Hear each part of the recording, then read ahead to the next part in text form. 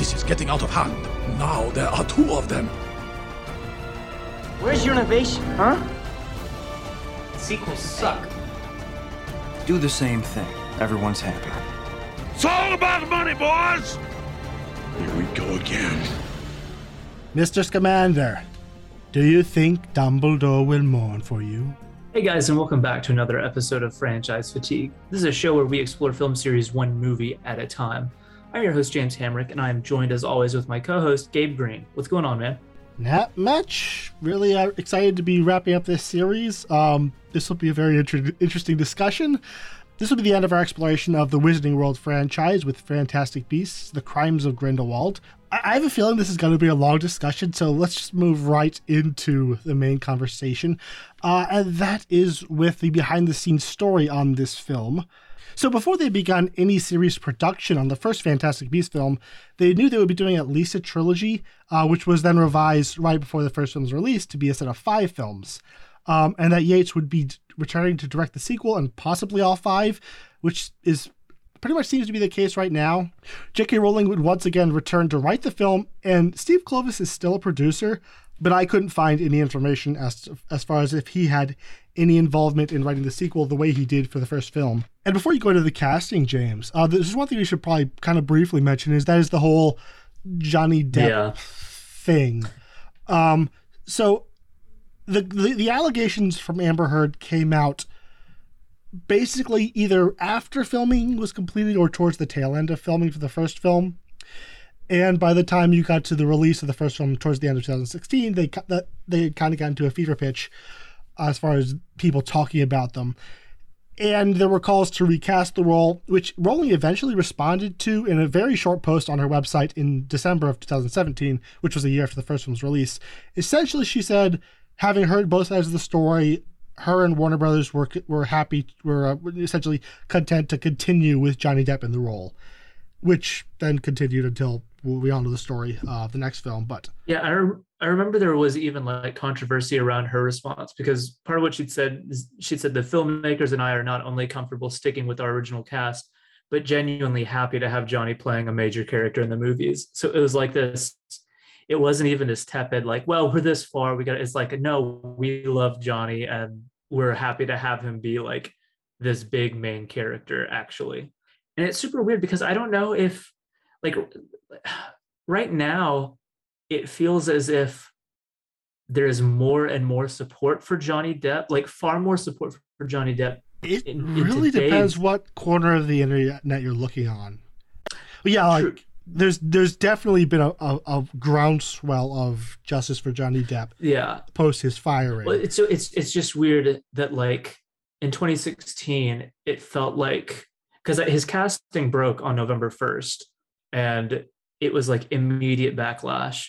But back at that point, everybody, you know, he wasn't really swinging fully with the whole, like with disputing it, and so there was a lot more unanimity in the whole, like, yeah, Johnny Depp's probably a scumbag. Yeah, then he came back swinging and but it's just so weird that like during that point they stuck to their guns to the point of being like, we're happy to have Johnny Depp, whenever it was almost universal. Yes, being like, the thing that happened was he sued a French I believe it was a French magazine, possibly a European publication. Essentially, he sued them for libel, and he essentially lost that suit.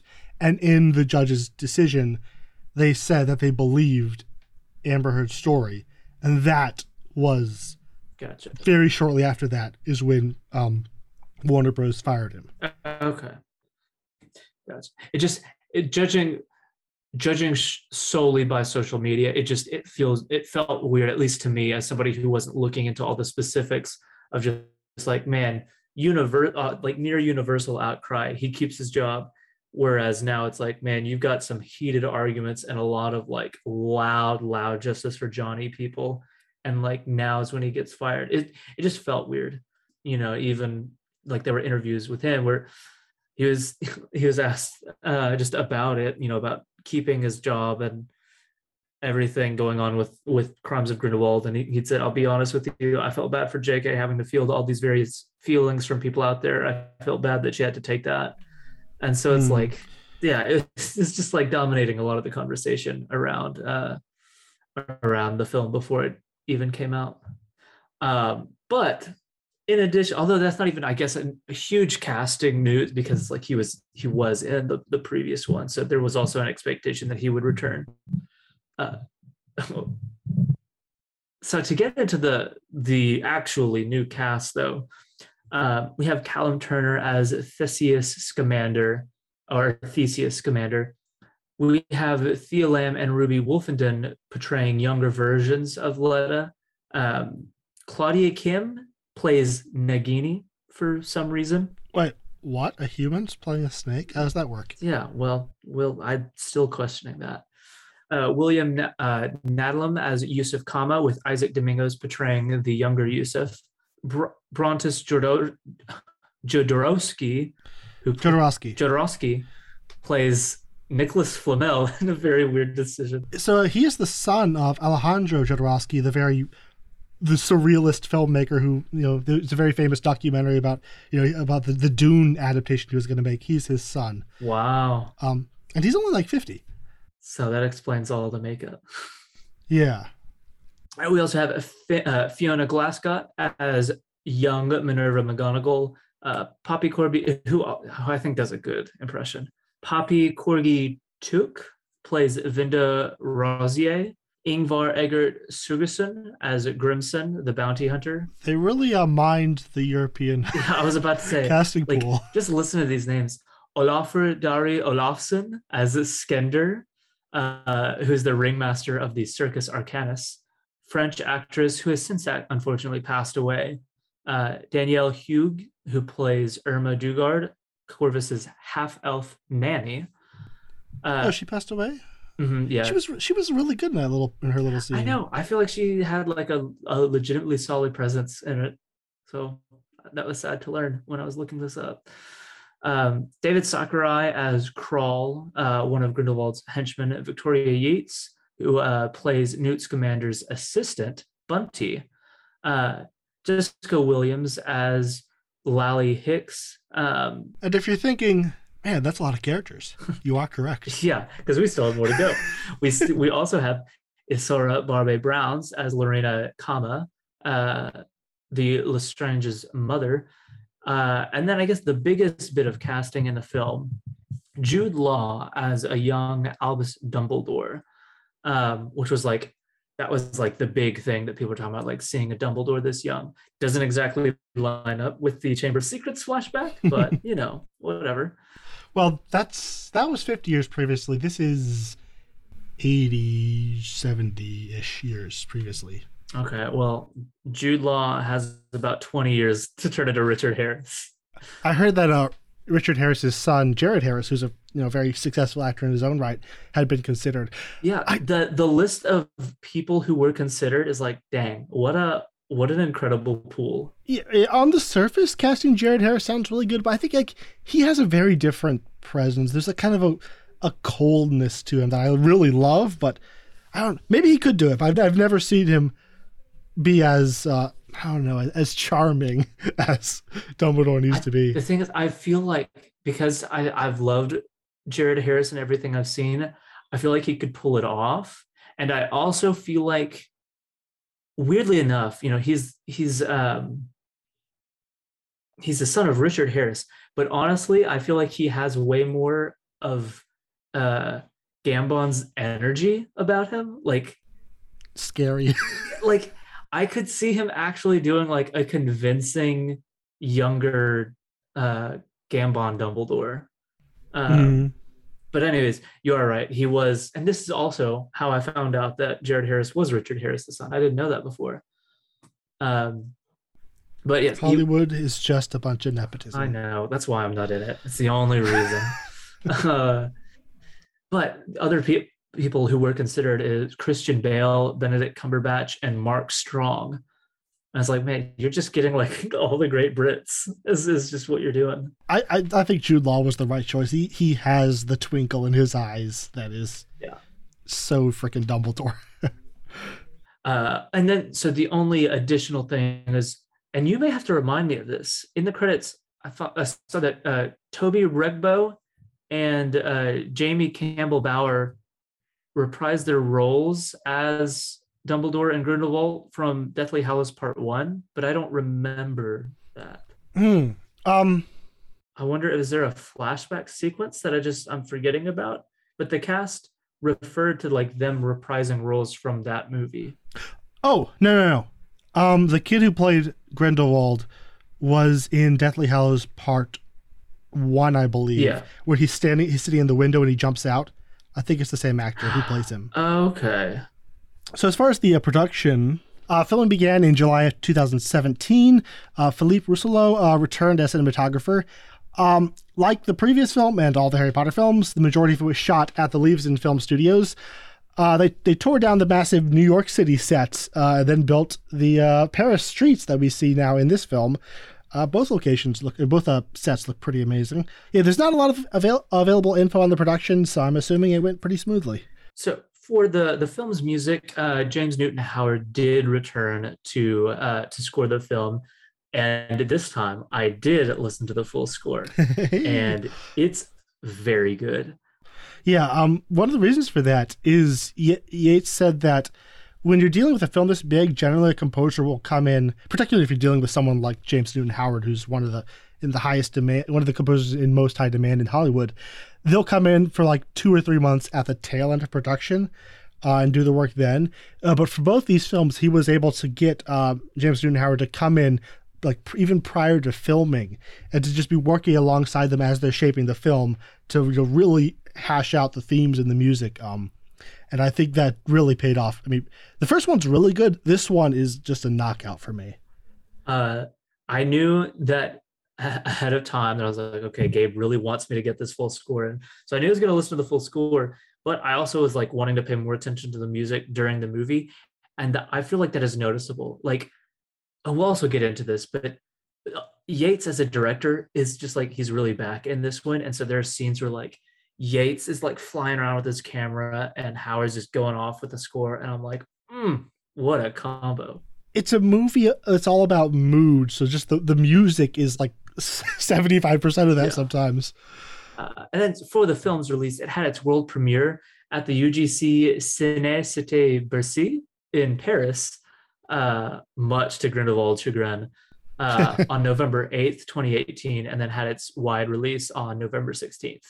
All right, then. Here we go.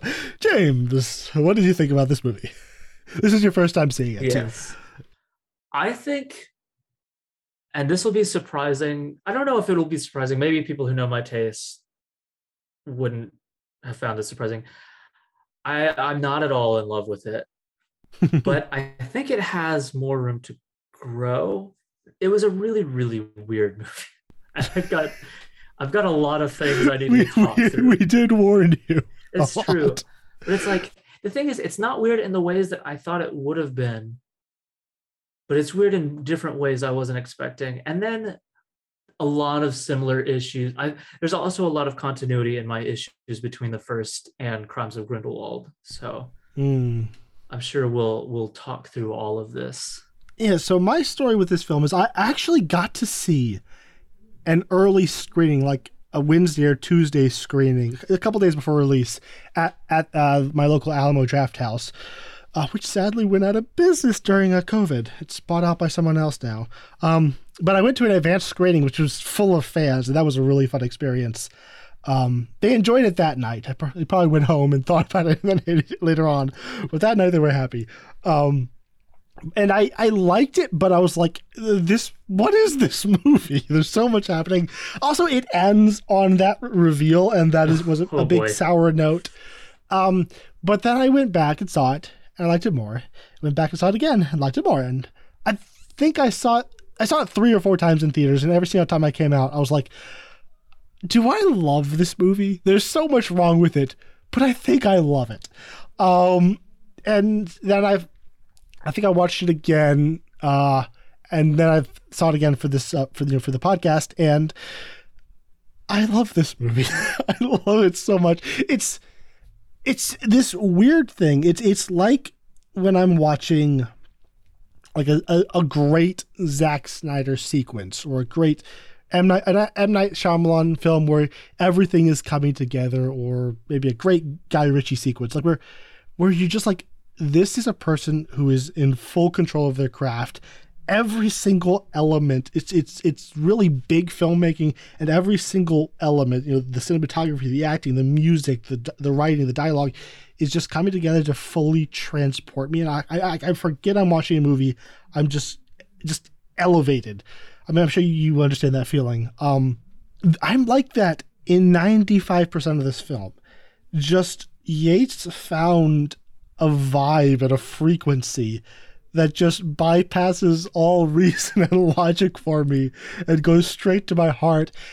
And I am just enthralled pretty much every time. Just the way Yates tells a story in this. So it's similar to very similar to Half-Blood Prince, where that's just a movie where it's the vibe and the feel and the tone. You just kind of exist in it. There's a particular sequence in Grindelwald where I'm like, Yeah, you just exist in it, and that's what this is. This is not. It's very different in feel than Half-Blood Prince, but it's that similar. It's a similar kind of engagement, I guess. And it was. I love. It was so cool. When I was watching interviews for the first Fantastic Beasts films for the behind the scenes stuff, Yates was talking about having read Rowling's script for the sequel, which he hadn't yet directed. And he said that the next one is so different to the first. Joe's created this sort of dreamlike, quite haunting, very beautiful story. And it was really cool because the words dreamlike and haunting were words that I had been using for years to describe this film. So it's like he knew that from the script. Like that was his intention. Like he got that out of the script and he said, I want to make a dreamlike, haunting film. And for me, that's what I get out of this. And we'll have a lot to say about all the different issues and story choices. But that's where I'm coming to this movie from. And I want to open with we talked a lot in the previous episode about how Yates felt off his direction felt a little off. And I assume that's because he was, directing Tarzan at the same time. It's very flat to me. Yeah. Not terrible, but it did its job as this doesn't feel like the guy who directed Half-Blood Prince or Deathly Hallows Part 1. And then you watch this one, and for me, it's from the very moment I hear those the that kind of motif, I'm like, I'm here. Yeah. I'm in this movie. I messaged you and Ryan within the first sequence and just said, Yates is alive again. It was so cool to see. We're literally just minutes in, and I'm like, oh my gosh, the life is coursing, the blood's coursing through the movie again. After, I don't know. And obviously y'all, I'm coming from a place of someone who didn't really love Fantastic Beasts. And I think part of it was because I didn't have a lot of those moments of excitement, but just the opening sequence here, I'm like, oh, this is what's up. Just how he builds his sense of grandeur, his eye for just meticulous compositions that are slightly off and unusual. The way he builds a sequence is a patience to how he could just allowing us to kind of move through the prison and how they're carrying him and going up the stairs with him as this limp marionette. And it's just, he allows sequences to just play out in a very patient, right? And then the action explodes. It's also very exciting, but just the way he constructs and paces sequences it's so much more interesting and just unique. And whereas the first one felt like it was solid, but it could have been directed by any number of people. This is yes, this is Yates again. Yeah, it's so I remember I don't, because I brought this up on the episode of Fantastic Beasts or not, but there's a lot of these Hollywood directors where you give them just kind of a studio action movie. You see their names pop up a lot, and it's they're good, they're competent, but they don't have that look. And you're not necessarily surprised that they don't really break out of just this solid kind of guy that the studio hires to do this movie or that movie or whatever franchise movie. And you're not surprised that they don't really build a name for themselves. I am surprised that David Yates, I mean, I guess he's not technically that because he is the Harry Potter guy, but I feel like David Yates as a director is just so beyond the typical kind of I don't know, whatever kind of, he's gonna give you your sturdy, but you know, not incredible, typical blockbuster look, because he's got such a vision. And so I was sad to feel like that was really not necessarily the case in the last one. But like I said, here it's he's doing so many things. It's like that you didn't have to do that. You didn't have to make it this way. You didn't have to like, there's just so many neat things he does with the camera. He's moving it all over the place. I love the color grading in this movie. That's just like, I don't know, you talk about how like this movie, so much of this movie is mood and tone. I feel like just the way it looks really feeds into that. And like, I mean, there's something like gothic about this like opening sequence. We got a flying black carriage, you know, like it's with thestrals pulling it, and this guy with no like it's so dark. It's like fantasy Edgar Allan Poe almost, and he's like leaning into it with these like tilting shots and this swirling camera. It's so cool. Just that scene where is a Grindelwald is just sitting still in the prison, and a fly comes, it gets zapped, and we just have this really cool macro lens of the fly wing floating by. Then the eye slits open in the door, and we have a conversation where it's just two, Madame Peccary and then the European guy with just their eyes as they're watching him, and coming back to Grindelwald's eyes. Both of them looking through the peephole. It's like, it's like whether the camera is moving around and being crazy, or like just those cool little, because like there's that shot, like all the shots of him in there are cool, and then the shot of them looking through the slits. But then like other just like it's not like big moving, like it's not these big movements, but even just the images of him like sitting in the carriage while it's still flying is just like, ooh, that's a good image. Mm-hmm. Yeah, and that's some, I want to talk about that sequence. Like, I still think it's a little bit, it's a bit jarring in some, like just the way the lightning happens and everyone's in black. Sometimes it's a bit too chaotic to see what's happening. But I think it's a vast improvement over a very similar sequence in Deathly Hallows Part 1. This one feels much more coherent and clearer, but there are times where it's a bit too much chaos. But yeah, overall, it's exciting. It's really well paced, and I think just what it does is it demonstrates this man is a serious threat to us, and he's a threat in two ways. The first way is where they're telling us he is the manipulator. He is the persuader. We've had to change his guard 3 times because every time we change the guard, he convinces them to join his side. Now we finally had to cut out his tongue. Oh, and also he already escaped. Like that side of that's his power. Also, he's just a freaking powerful wizard who could probably beat just about any one of us in a fight. Like both of those are established right in the opening sequence, and I love that. So, going from that high praise, we do got to talk about what I think is probably going to be your primary criticism, and that is the storytelling in this film and just the way Rowling chose to structure it. I'll let you go ahead with that, James. I'll probably agree with most of it. Yeah, so this is where I was meaning that there's like a lot of crossover between my issues with this and the first one, and I think it's only worse here,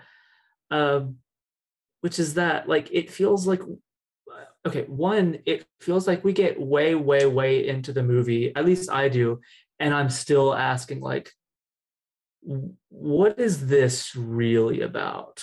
Like, where's all the momentum coming from? And I think part of why it's hard to like figure out where all the momentum is coming from is because it's so overstuffed. So what might be pushing this part forward may not necessarily be what's pushing this part forward. And so it's like you've got like, and like we're breaking up different groups, and so you're like, well, you've got Newt and Jacob and eventually Tina, who are looking for this other guy who's a new guy who has his whole backstory. Now Letta's back into it, along with Newt's brother, who's doing this. Queenie is kind of here and there, and all of a sudden she's gone, and now she's reintroduced in a weird way.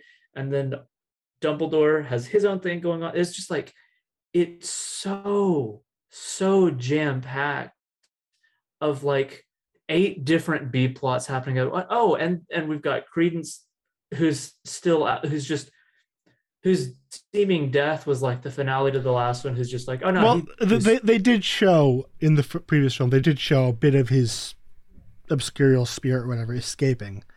Oh, did I miss that? Yeah, it's a brief shot, but you do see it kind of going up out of the rubble. Oh, okay. Well, then that's on me. But even with that being said, like, we got Credence, who's just at a circus for some reason with a new friend who like would have been superfluous,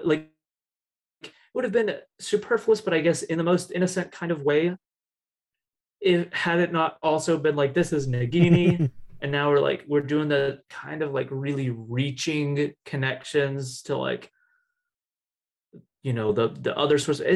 We have not begun with the reaching connections. Oh yeah, I know. This is only the introduction, but it's just like, man, when you sit down and like try to explain, like I feel like the gif from It's Always Sunny with Charlie Day and like the red string on the wall, like keeping up with who is looking for who wants revenge on what, there's just so many subplots happening at once, and I don't feel like there's a kind of a thematic unity going on, but they're really stretching when they're trying to, like, in terms of plot, bring them together, I feel like. And a lot of my problems really crescendo in a scene where people are literally taking time to, like, they're taking turns to monologue about their past. This is like right before the climax in the crypt. Yes, yeah, where it's just like, I want to do this. Like, I have been questioning what and how and like what this guy is trying to do and how he's going to factor in, because like I said, we're way into the movie and I'm still like, this guy, we've seen him a few times and I'm still like worried that what's going on with this guy. And then why is there a slug or some kind of squid in his eye? Yeah, I know. And like, and I keep waiting, and then it's like as if to make up for lost time, because they haven't really done a lot of explaining, he's just like, here's 10 minutes of everything about me.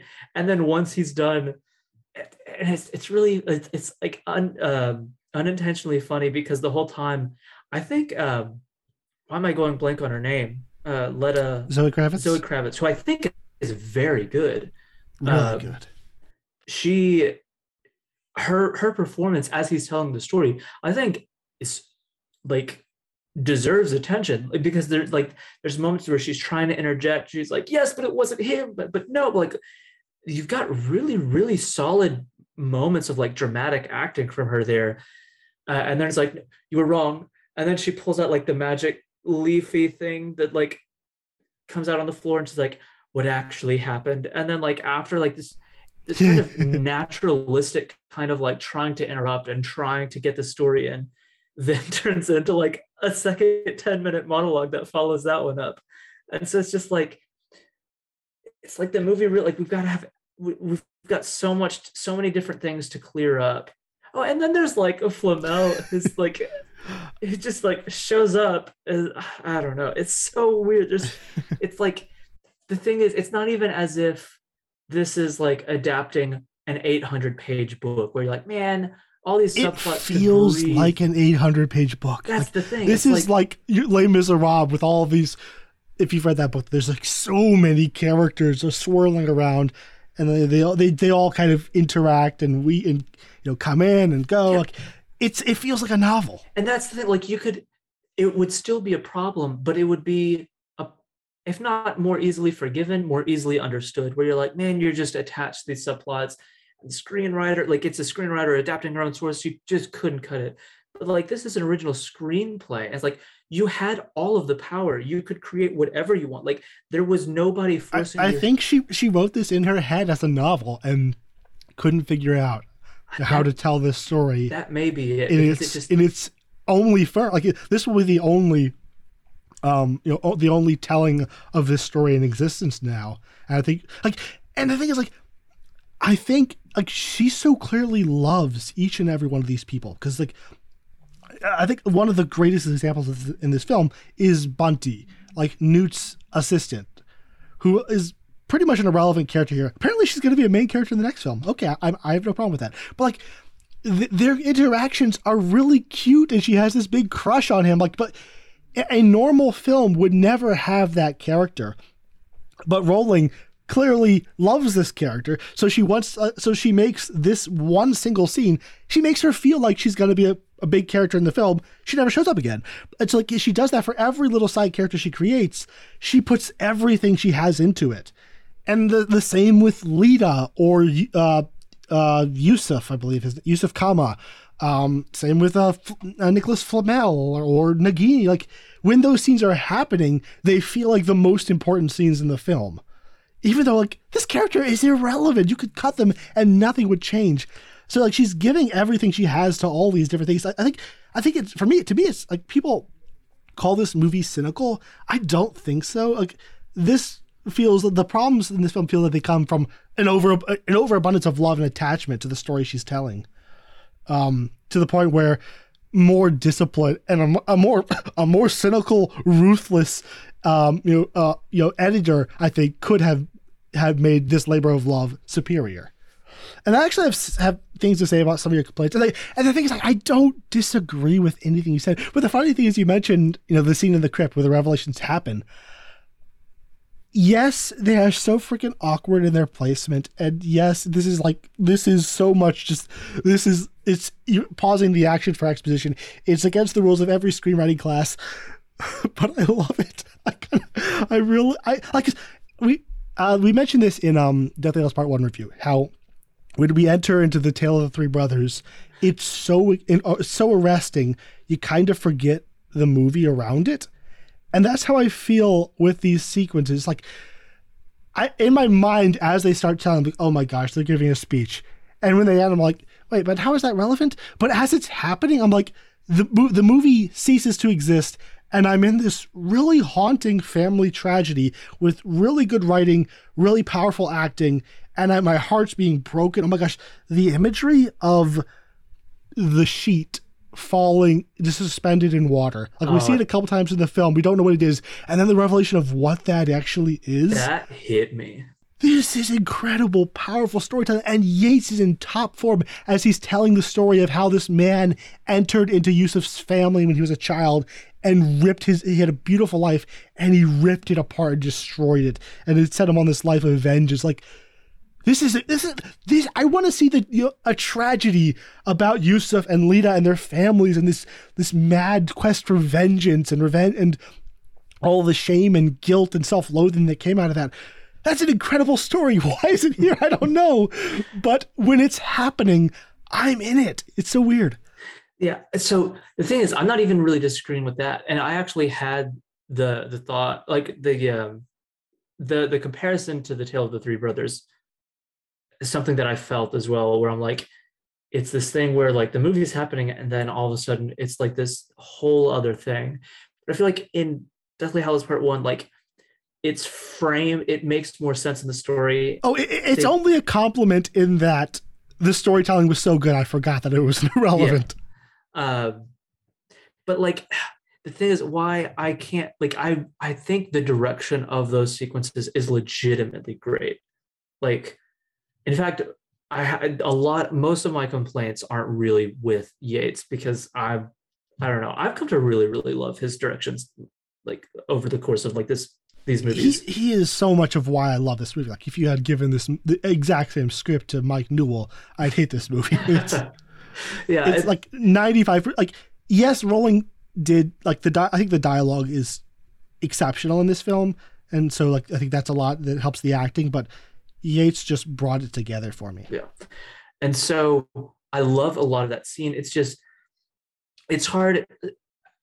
And this may just be, like, a thing with me. It's like, it's hard even within the scene to be fully lost, because, like, the way the framing device itself just doesn't feel solid and sturdy enough to be holding up what I'm seeing now. And, like, to go back to Zoe Kravitz her performance there. One more thing, one touch that I have to praise is when she finishes telling that story. We cut back to the book of the family tree, and we see her flower wrapping around the branch of Corvus Lestrange and strangling it. Ooh. Really quick cut, but just this beautiful, evocative imagery of how she feels about herself. Go on. No, like that moment is like there's a lot. Like this movie's got some dark moments, and I was there for it. Two infants die. There's a lot. So an issue that I had though with it was that like it does just feel like it's kind of coming from nowhere, and like the performance style just feels different, where like I said, there's a lot of what feels like a lot of like very naturalistic kind of performances and overlapping, and her feeling like super raw in her performance whenever he's like recounting what's going on. And then when it gets to her turn, it feels like just the direction she was given changes, or just, the scene doesn't allow for that same kind of style, because it then feels like she's so much more calm and composed. And then like kneels on the ground. It's like it's like the wizard version of a PowerPoint presentation ready. Like it's like she's just so emotionally raw and distraught. And then she just like, she kneels down and she's like, well, I've told it. Like, she's told it several times is what it felt like, as we move into movie flashback monologue like performance. And it just, I don't know, that scene just felt so weird in a lot of different directions at once.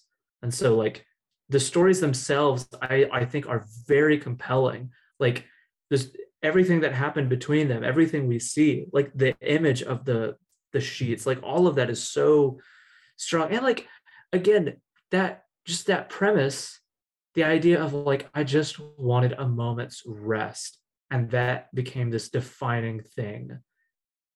It's super powerful. It's just, it feels so weird. And so like, there's an artificial ceiling on how much I can appreciate this just because of how it's framed. Yeah, I didn't really have that problem. I thought her acting was, for me, it was like this has been her life. Her entire life has been, wrapped around this sense of guilt and shame she feels for this crime she did, and that no one else in the world knows. And previously in the film, we had the scene where she's talking with Dumbledore, and he's telling her about confession, and all of that. And I feel like this is her taking that advice and just kind of letting out. And her composure is in that she's learned to live with the guilt, and like it's not raw anymore. It's just, this is who she is. Yeah, I just, the thing is, to me, what it felt like was, one, there was some feeling of, and I don't know, maybe this is just a weird perception that I had, and it's not really fair, but there was some sense of like rehearsal that it felt like to me. And two, like that can happen with the Yates sometimes. Like the stillness he strives for can sometimes feel a little contrived. I think poor Bonnie Wright. Like that can sometimes happen. I would not say that this is to that extent, but like it did just feel like it's this thing that she just, he's talking to her about the value of confession, and like that's just not there at all for she. Like you get the feeling that this thing hasn't been confessed. And so I don't know, to me, I wish they would have either have leaned into one of either extreme of just like letting her just pour her out as a performer here, or going even more like numb with the telling of it. But I don't know. It felt weird, because before, the emotion that she should have there would be kind of the same emotion she would have in correcting this other story going on. Yeah, let's continue talking about her, because I think Zoe Kravitz is incredible, and this character is like it. If I had to pick a character in film that was like for the word haunted, I think this is one of them. And that like she is haunted. We have the entire film, and like she talks, we hear about her brother's death, and we don't know what happened, but it's clearly defining for her. And I think the performance is great, and she's one of those characters that is kind of irrelevant in hindsight, aside from this movie is so hard to talk about because there's so many threads. You can't talk about one thing without accidentally talking about 3 other subplots.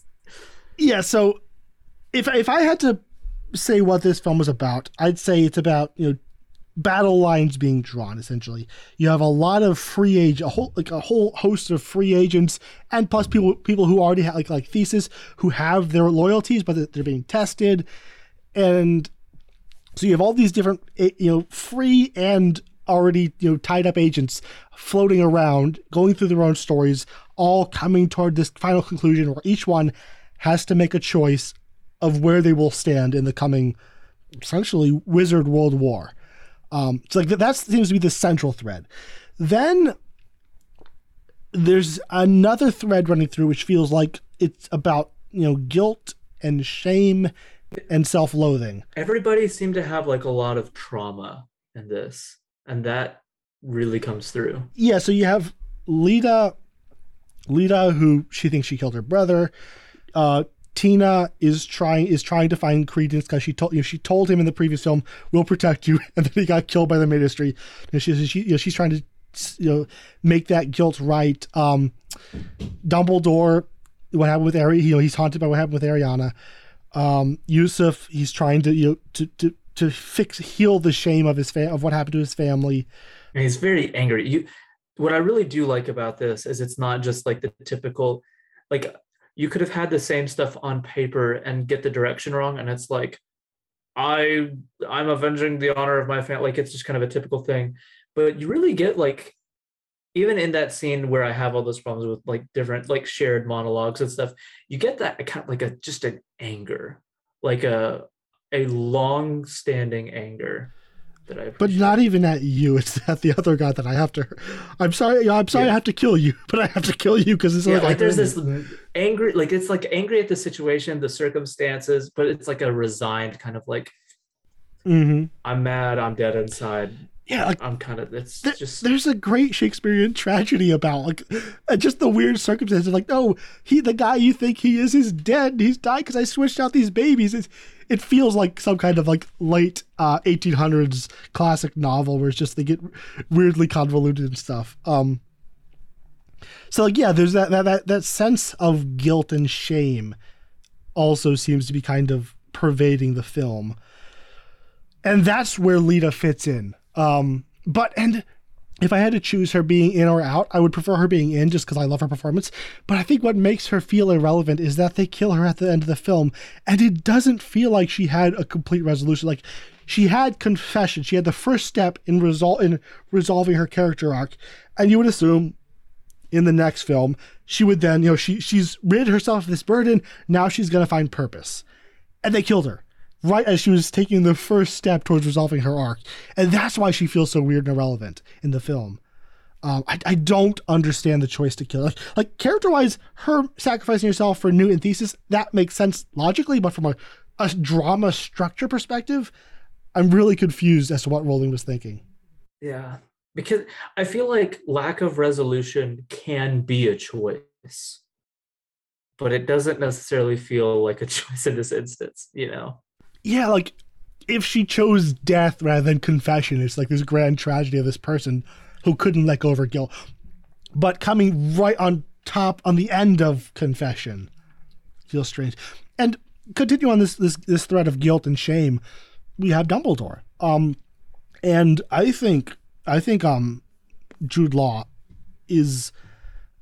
I don't think we realize just how great he is in this role. The amount of things he's doing. Like, first off, just the actor, he has a twinkle in his eye, which is something that either an actor just has, or either they have it or they don't. And Dumbledore needs a twinkle in his eye, and Jude Law just has that. And the dialogue that Rowling gives him in every sequence, whether he's talking to Newt, who is an ally, or to the head of magical law enforcement, who is choosing to be, who he wishes an ally, but is choosing to be an adversary. I love that he never answers a question. He's always kind of dancing around them.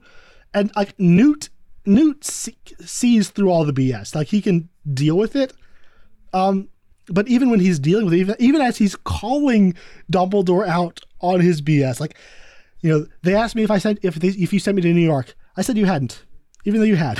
It's like, yeah, I know you sent me there, but even as all that's happening, Dumbledore is never admitting it. He's just kind of, it's so much fun watching how these interactions play out, or when he's talking with the head Auror, and he talks to and he asks him, we know he's working on your orders. And instead of answering, he says, well, if you had the pleasure to teach Newt, he's not a great follower of orders. That's not an answer. Like he's doing that the whole time. I love that. Yeah, and we talked about how there's that kind of Tony Stark thing where when he's talking to you, he is locked in on you, but also he's thinking about 17 other things. And there's he switches on and off. Like when he looks at a person, he focuses on them. And then when he's looking away, you can see he's back in his own plans. It's playing a higher level of intelligence in a really interesting way. I mean, I think the thing that I latch onto the most is just that idea of it's not just about getting a good actor. It's about getting somebody with that thing that you either do or don't have, which is that that twinkle. To me, it's like Jude Law is on the list of actors for me that's I'm not convinced that it's possible for them to ever be the problem in a movie they're in. He's just so effortlessly likable and charming, and I don't think he knows how to give a bad line reading. I just don't, whatever you're gonna have him say. And so, and he doesn't actually have bad lines in this, so that's that helps. But he shows up, and we already have all the history with Dumbledore that we have. And we're like, man, how can you kind of capture that? But he shows up, and he's so pleasant and he's got that same kind of really sharp, playful Dumbledore wit to him, and he's able to carry that so well. And the scene of him with the head Auror, I'm like, I could just watch this for forever. He's so charismatic in a very lovable way. But yet the other thing that they capture as well with this performance is that idea of you don't feel like you're being shortchanged in conversation, but whenever he's asking Newt to do something, you're you need Newt doing this is key for 8 other plans to work. Mm-hmm. You get this feel whenever because he's oh well, never mind, and then he has the glove give back the card. He knows when to pretend to be uninterested and then when to give the last nudge, how to say what, because it's all of these things are interlocked, and he's doing all of these things for specific reasons because he can't do blah blah blah. You find out about the blood pact. It's just, I don't know, all of the higher tier aspect of Dumbledore is there with the kind of what a good guy, what a great guy to chit chat with. And I think the thing that really elevates the performance is the grief, I think, that's underlying all of it. There's a real sadness to his version of Dumbledore. And this is where I think, being a Harry Potter fan comes in, because it's mentioned he lost his sister, but knowing the story of what happened to Ariana Dumbledore, it makes it so much more. And I love the fact that he was on course to become Minister of Magic and, probably the head of whatever, the Wizarding United Nations. That was his destiny. But then choices he made led to this tragedy, and he retreated to Hogwarts and spent the rest of his life as a teacher, and that is baffling to the rest of the world. And I think the way he plays that sadness is he realized his limits, his own flaws, and his weaknesses, and even though he still tries to run the world from his school, he's keeping himself in the school because he fears his own arrogance. He fears his own power. So he's kind of living his life in almost in penance, in anonymity in this school, even though he can never truly be anonymous. It's just a fascinating character in that regards. Yeah, the character is great. The performance is great. The thing that really the big misstep to me is, one, I feel like this was the perfect opportunity to have really propped up Deathly Hallows Part 1 and its lack of addressing Ariana. I if people are getting monologues with flashbacks. I mean, the next movie is called Secret of Dumbledore, or Secrets of Dumbledore. So yes, I'm assuming we'll we've get also there. flipping got Creedence Dumbledore we got to deal with. So I have a theory about Aurelius Dumbledore, but we'll get to that. Go on. I'm already hoping whatever your theory is true instead of it's actually just being Aurelius. I find him a very interesting character, and the movie has all of these different people with this traumatic histories and stuff. His character is part of why I wish we could have trimmed so much of the excess around this movie and made more of it about him and his background, because like there's a past with him and Grindelwald, there's a past with him and Ariana, there's all of these things, like he's heavily involved in a lot of aspects of this, and I feel like we could have gotten. Have you seen the trailer for the next film? Yes. He seems to be much more of an active character in the next one. And I'm definitely looking forward to that, especially now knowing like, hey, I'll get to go and see this. Oh, speaking of which, our run continues. The day before we're like this is going to be a couple weeks out when we actually release it, but the day before we recorded this episode, the Secrets of Dumbledore trailer came out after the film had been delayed for 2 years, and it just keeps happening. Big news comes out for a series whenever we cover it. So, hey, if there's a series being delayed that you want to come out soon, we'll cover it. Go on. Man, what do I need to just be like? We gotta do Man this. from Uncle. Although it didn't happen, we did cover it. Boo, whatever. Yeah, wow. But basically, I think this was a great opportunity, because I love fixing the problems of franchise movies and other films, being like, oh, remember that thing that didn't work? Let's make that work now. And because I'm a completionist, I don't ever just pick out a movie. Or in Rolling's case, you remember that thing that worked really well? Do you want to make it work even better? Exactly. Like, I love doing that. And so to me, I think Ariana is a genuinely, it's a big factor in Deathly Hallows, and it's a big factor with Dumbledore there. And that scene feels super shortchanged in Deathly Hallows Part 2. And so this would have been an opportunity to where that would have been less if that scene played out as if it's referring to an element in a movie we've already seen. That scene with Aberforth is it does not do justice. I mean, obviously it doesn't do justice to the book, but I don't think it even does justice to what it really should be doing in that moment in the movie. But man, if they really let the Ariana thing breathe, since we're already handing out visual flashbacks to people in this movie, a legitimate, let him get a flashback recounting Ariana as a means for him to try to draw Letta into confiding into him. This goes to what Ryan was saying in the last episode, was that these movies are sequels to the books more than the film. This film is really expecting you with Dumbledore says, I lost a sister. We're supposed to get that flashback ourselves, but that line where it says, it's never too late to free yourself, I'm told. A great weight lifted. Regret is my constant companion. Don't let it be yours.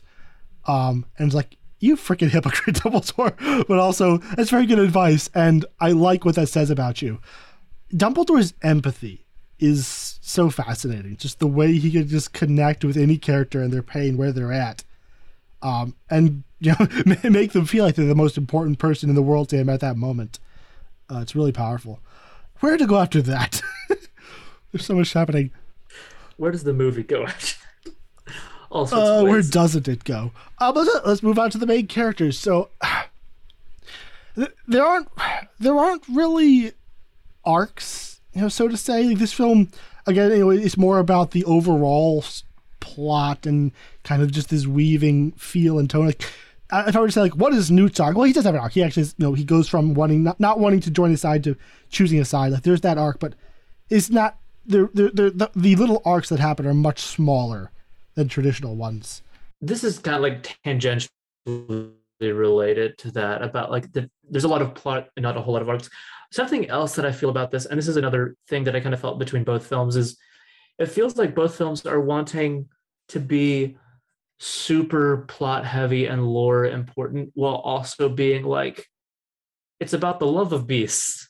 It's like there's a weird like kind of, we've got fetch quests, we've got like, oh, here's an entire scene. It could have been a short film about this beast thing.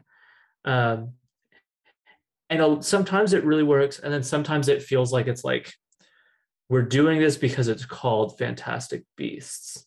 And so like the scene with the water monster. I love the beasts. Dude, I think I probably preferred the beasts in this. I love the rhino scene, although, so I do have to say, I'm not always into like some of the humor they use with the way he wrangles the beasts, but I love the beasts themselves. And I messaged you and Ryan that like the cat lion dragon thingy is like my favorite Harry Potter. The teleporting Chinese dragon kitty is the scientific term. Okay. The Zhaowu. Oh my gosh. Love that so much. It's one of those things where it's like, this is why I watch fantasy movies. Just both the effects and the designs in this film seem much stronger. But that creature, we have that tail that's like 3 times as long as its body, so is constantly swishing out of focus in the background. It has that massive mane, and the legs are just too long for its body, and the elbows are like reaching back up past its back. So like when it's trying to like hug him with this weird elongated elbow and kind of like getting it, like Newt interacting with it as it's being a cat is just adorable.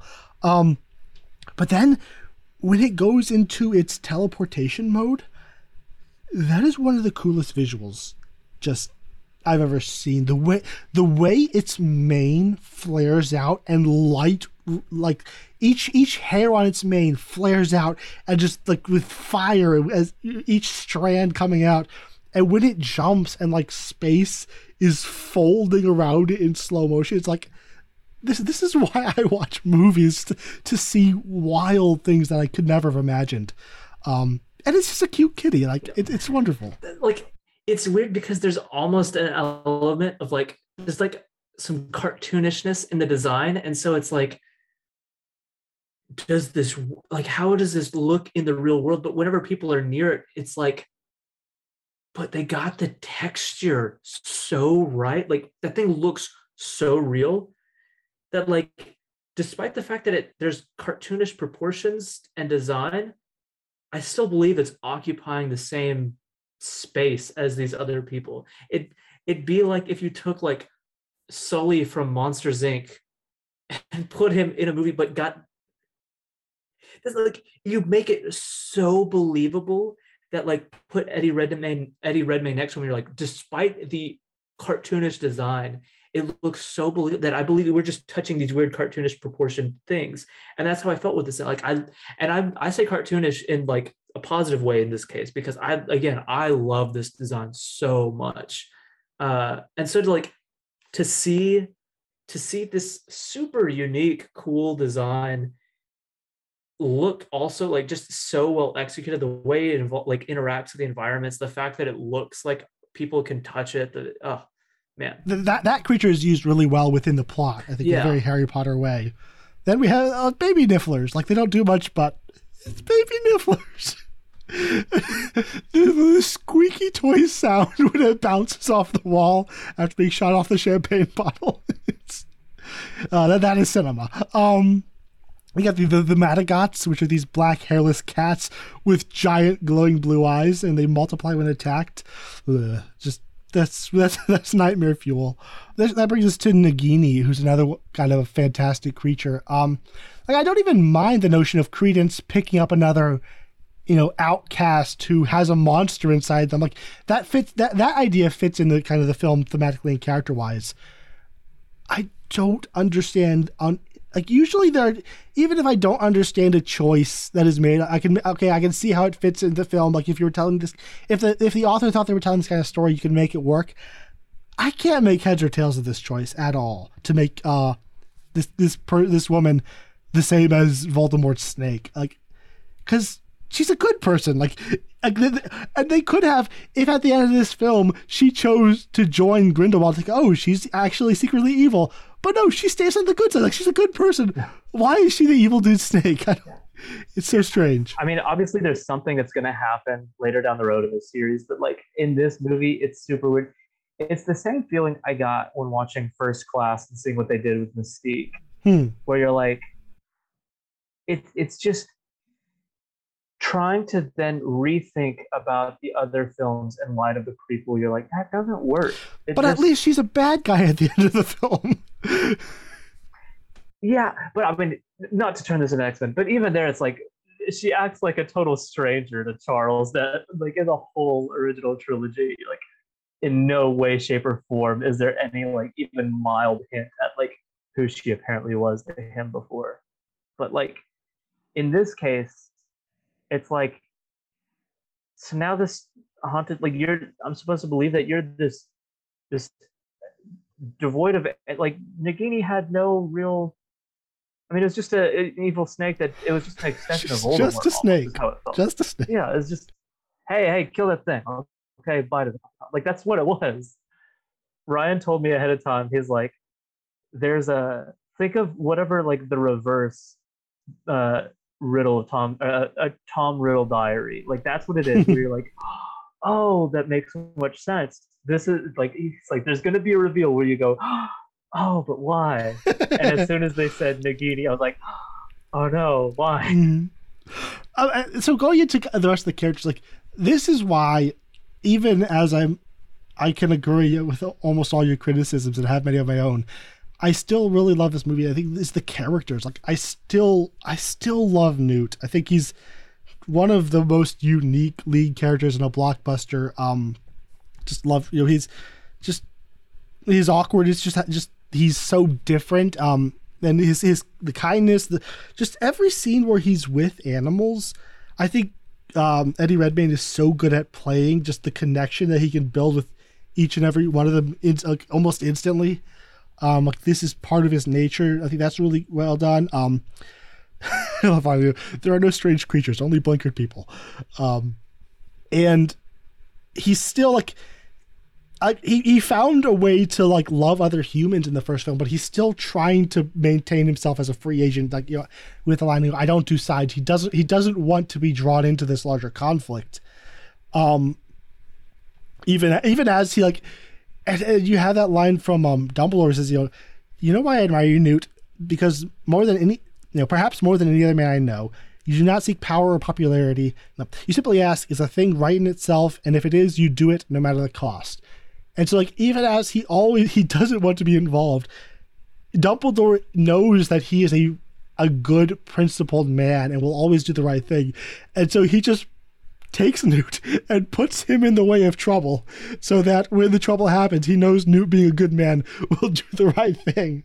And I forgot to mention that, speaking of Dumbledore, I love that at the center of this film we have these two incredible manipulators, and there is a similarity between how they work. Like, they both have a really deep understanding of human nature. And I think Dumbledore could very easily become like Grindelwald and have a much more cold, calculating type of manipulation. And I think, but what's always holding Dumbledore back is he has a really strong sense of morality and a genuine love for people. Whereas, so even though Dumbledore and Grindelwald use almost the exact same tactics when they're manipulating someone, when it's happening, Dumbledore loves people. Whereas when you watch Grindelwald, this man has no humanity in that regard. Like, the moment he stops talking to a person, they cease to exist for him. And it's all about, what can you do for me? It's fascinating. Like, that is the road that Dumbledore could have gone down because of his skills, because of his talent at manipulation, but he's able to kind of hold it back. And with Grindelwald, we see what Dumbledore could have become if Ariana hadn't died and kind of, given him that shock and to and it made him reconsider his life. What also really works is that they're able to borrow from heavily established aspects of Dumbledore's character from Harry Potter. Yeah, where it's like, I mean, we talked about that with his relationship with Harry a lot in the later movies, where it's like there is a level of manipulation. There's a level like you're putting the right people in the right places, saying the right things to make the right things happen, but you never for a second doubt his love for Harry. You know, he's his kindness never feels superficial or simply a means. It's like even amidst all of like the shady aspects of it, you're not questioning his motives or his love for the people he's involving. And so like that is Dumbledore to us at this point in the series. So that they're able to like to use that within the specific plot here, I think is cool. Yeah, the thing is like he's the one who coined the term for the greater good.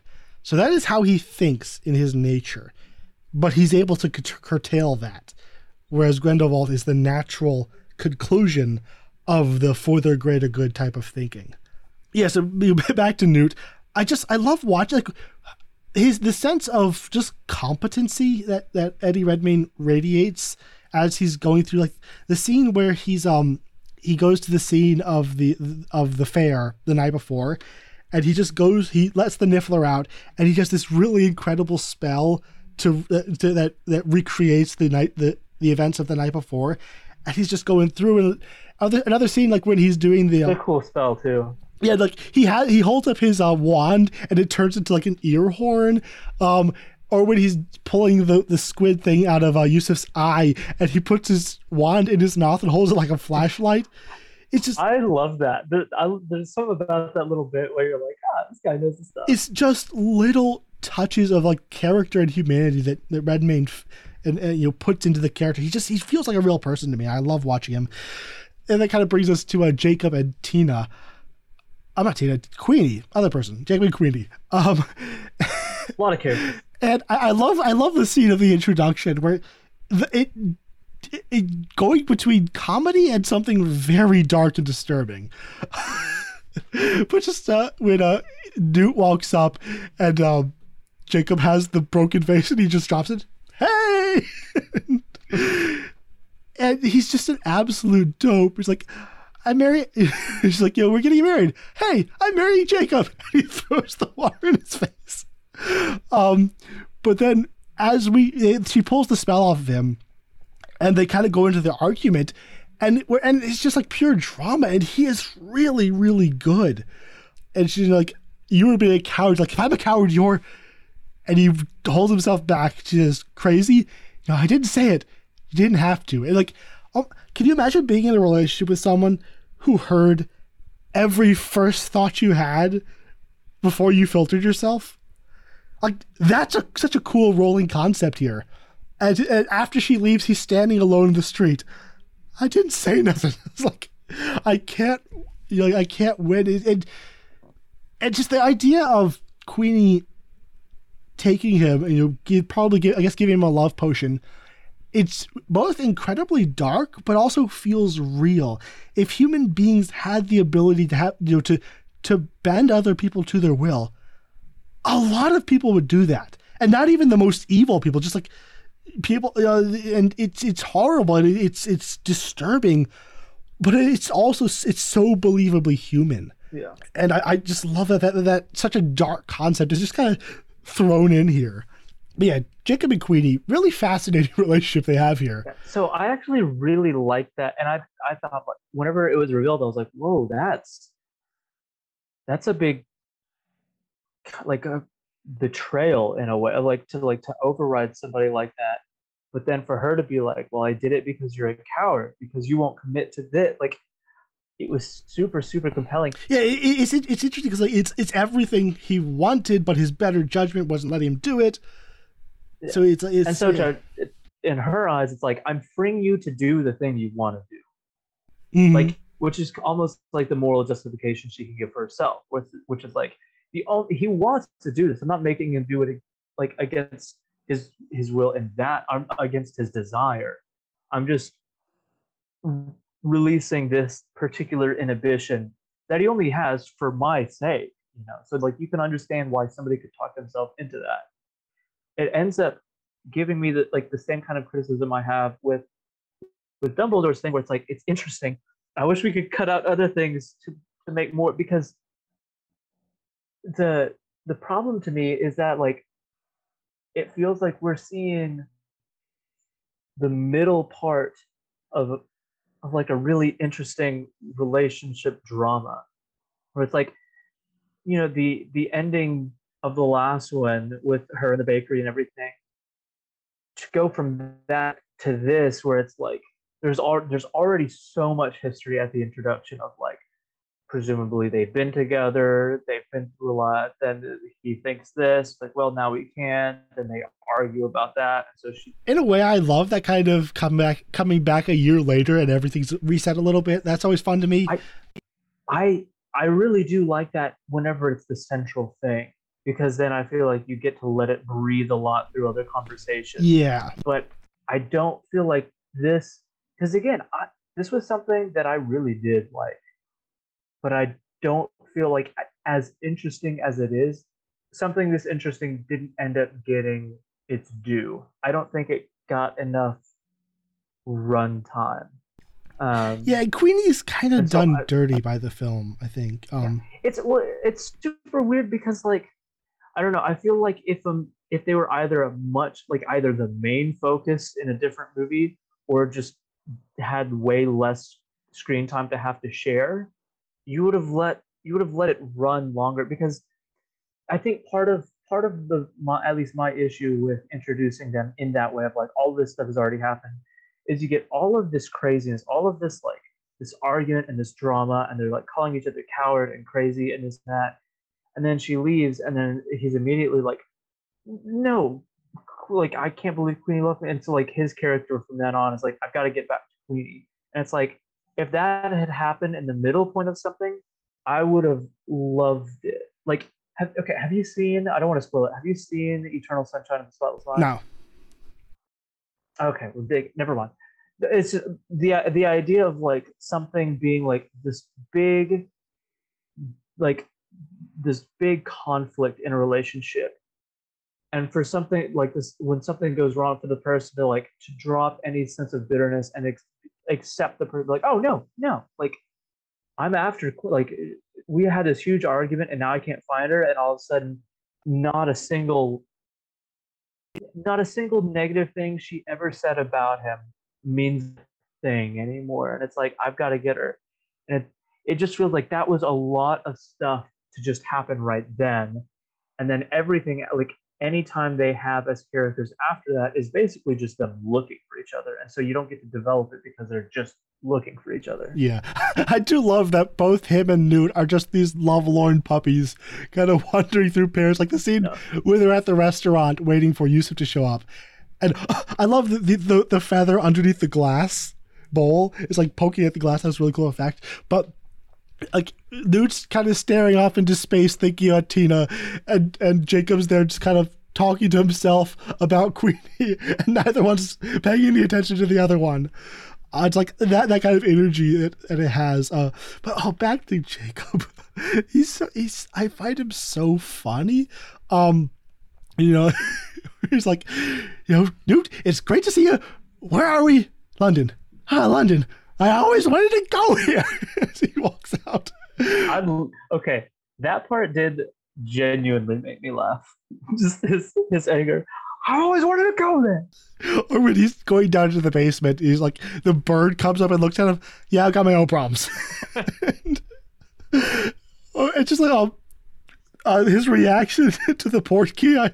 I didn't like that portkey, Newt. For some, like, I didn't find myself endeared to him as much as you and Ryan did in the first one. But I don't know if like it was 2 movies is what it took for me, or if it was some sort of change. I genuinely like found myself like really laughing with the character in this one. It's like when Newt's talking about, you just say the first thing that comes to you in the moment. She has eyes like a salamander. Well, don't say that. Just don't say nothing about no salamanders. Or the payoff for that is after Newt and Tina meet and she storms off. You didn't mention salamanders, did you? No. Well, so chase after her. He's so Dan Fogler is amazing. Just the joyful when Pickett picks the lock in the sewer. He's so much fun. Just if only Newt and Jacob were amazing, I would still kind of love these movies.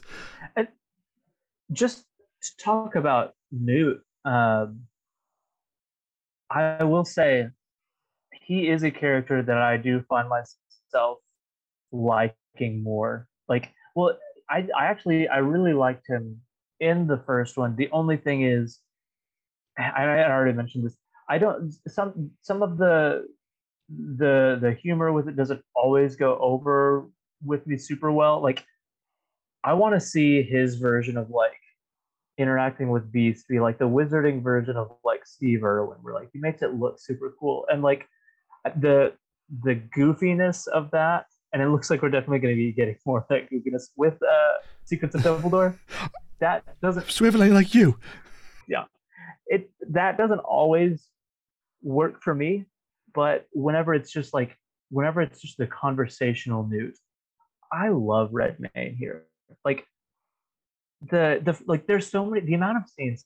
Somebody did a tally. The amount of scenes of him holding a real conversation with somebody else while also deeply locked in on some animal thing, like where he's like just even in the flashback. And shout out to the younger cast for him and Letta in the flashback.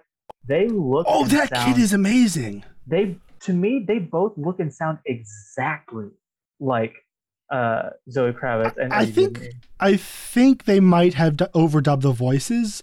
Oh, okay. Well, that would be why. Particularly the boy. I won't swear to that, but I think that might be the case, or at least done a mix of the two.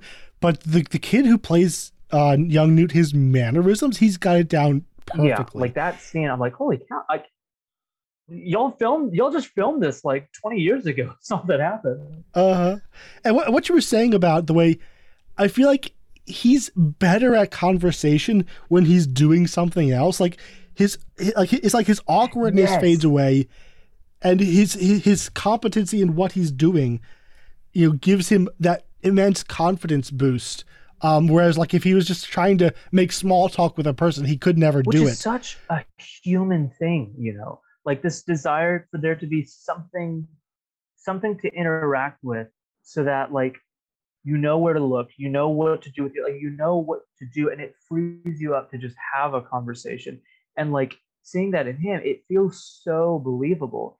And I also do find him like a really, really charming kind of character.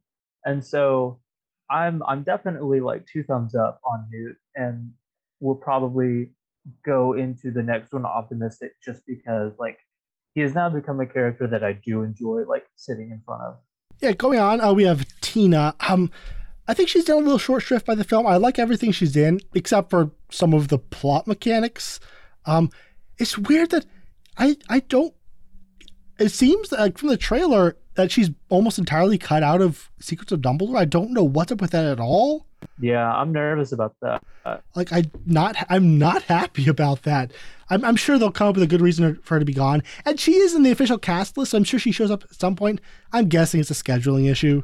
It was shot during COVID and all that, but I'm not happy about that. That said, another critique would be the whole subplot over her confusion about Newt being engaged to Lita is just silly, and also unnecessary, because we've already established Newt wants to go back to travel, but he can't because the Ministry of Magic is punishing him for his loyalty to Dumbledore. Like, that's established.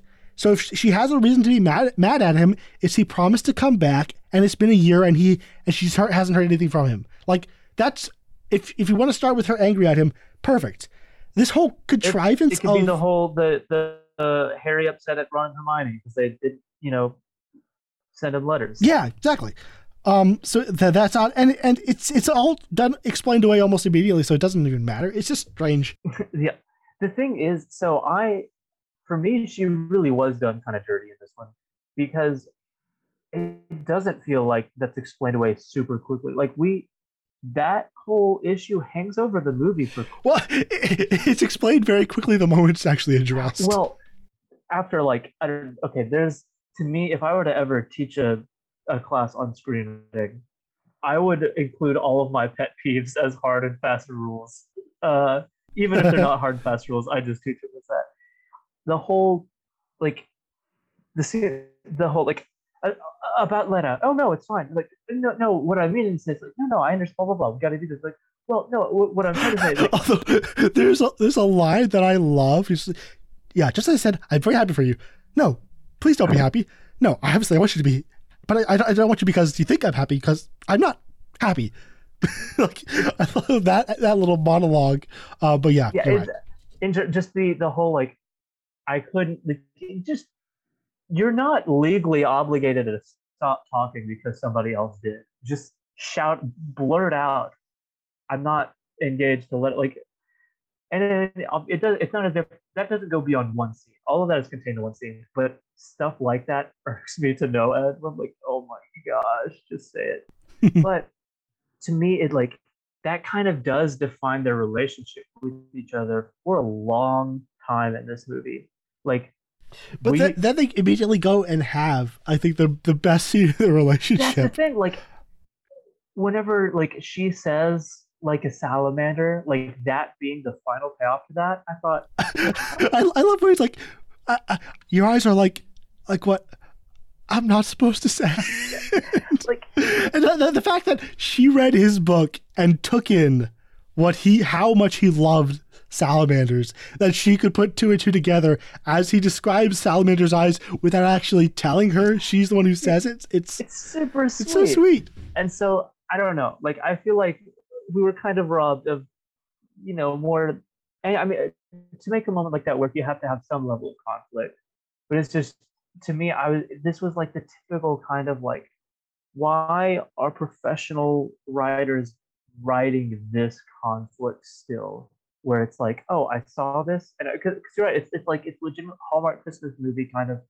You overheard or misunderstood or something, and that defines the conflict for way too much of the runtime. And it's like it's just not fun to watch. Like it's not enjoyable. It's not compelling. And so every scene that's kind of framed around that conflict, I'm just like, I love good drama. I love being made uncomfortable if it's really good. But this is just like, I don't know. Every time that was continued to be a thing, I'm just like, this is really annoying. Just clarify this and move on. I'm not getting anything out of it. It's not making the movie better. Mm-hmm. One more big character before you get to Grindelwald is Theseus Commander, played by Callum Turner. I like him. Like, is he entirely necessary? I don't know. I like that we have a main character inside, like, the official government, and that conflict of loyalties that's happening. I think the actor is really good. I think he's believable as a brother with a very awkward relationship with Newt.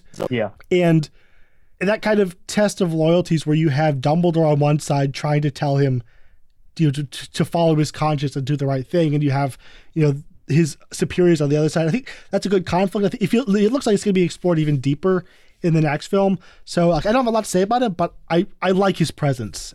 Yeah. The biggest thing that I have to say is just what you said before, where it's like I buy that brother relationship.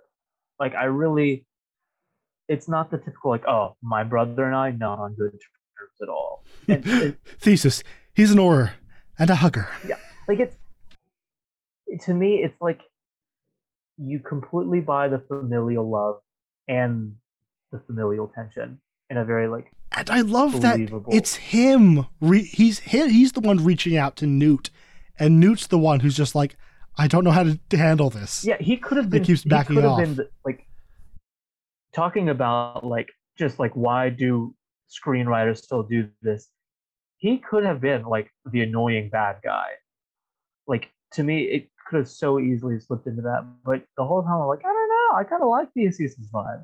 He's just like whenever he's chasing them, and, Newt gets the whole like that may have been the happiest moment of my life. Like it's a fun moment, but at the same time, I'm like I don't know, kind of like he's just trying to catch up with you. I don't read any ill intent from him. So, and like whenever he's there, he has a line that I really love, where he's like, I should have written it down. Whenever he and all the Aurors are there, he's like, it's something like we cannot be what it's not illegal to hear him speak. No, I do really like that, but it's we cannot be what he says we are.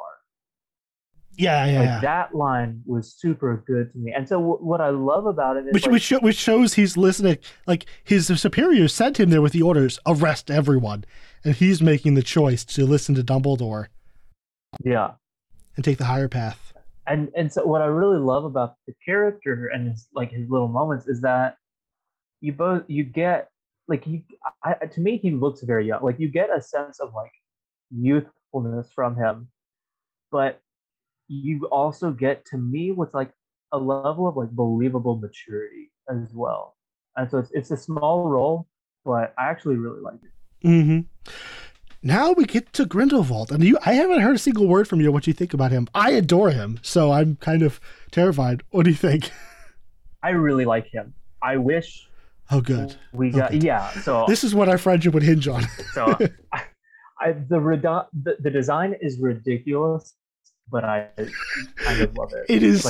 It is so extra. Like, not only does he have this like really weird modern spiky haircut, not only is he super pasty, not only does he have the whitest blonde hair, also he has different colored eyes. It's like, it was Johnny Depp's suggestion, actually.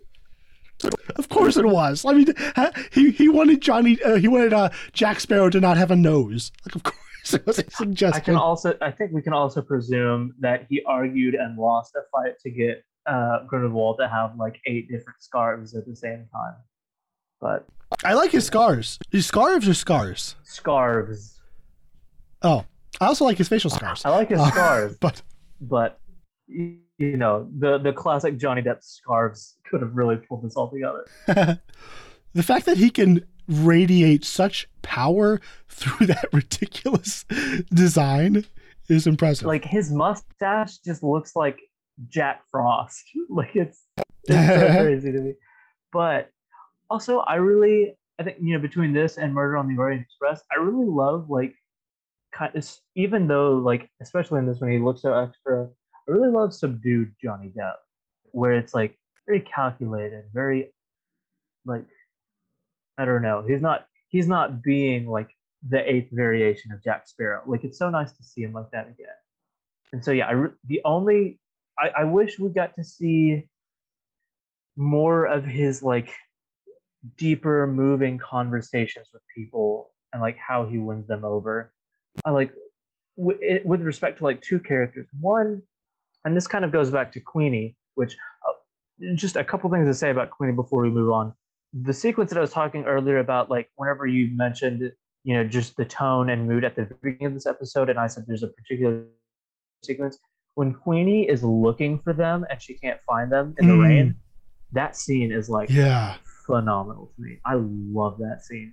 The sound design of her hearing the thoughts of every person around her. So like that's one of those scenes where it's like, man, this by itself, like you cut on either end and just like look at this scene by itself. What an incredible moment. And like it really explains, I think, in a way, why she is such an oddball. Is, you know, like her experience of the world is so different from ours.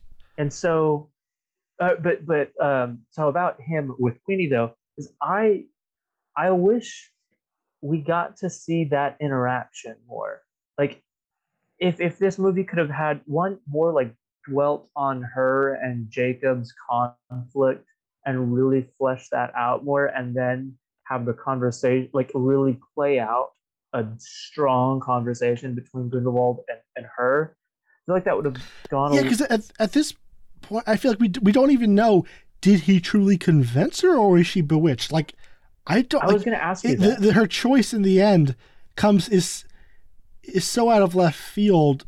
Like, yeah, I don't know why. Like, they can fix this. This is one of the problems, that it's a problem now, but I think it could be sort of smoothed over by a sequel. I'm sure there'll be a conversation between her and Jacob where she lays out why she did what she did. But in the moment, I'm like, I'm as incredulous as Jacob. Like, this doesn't feel. Did you just not hear what he said?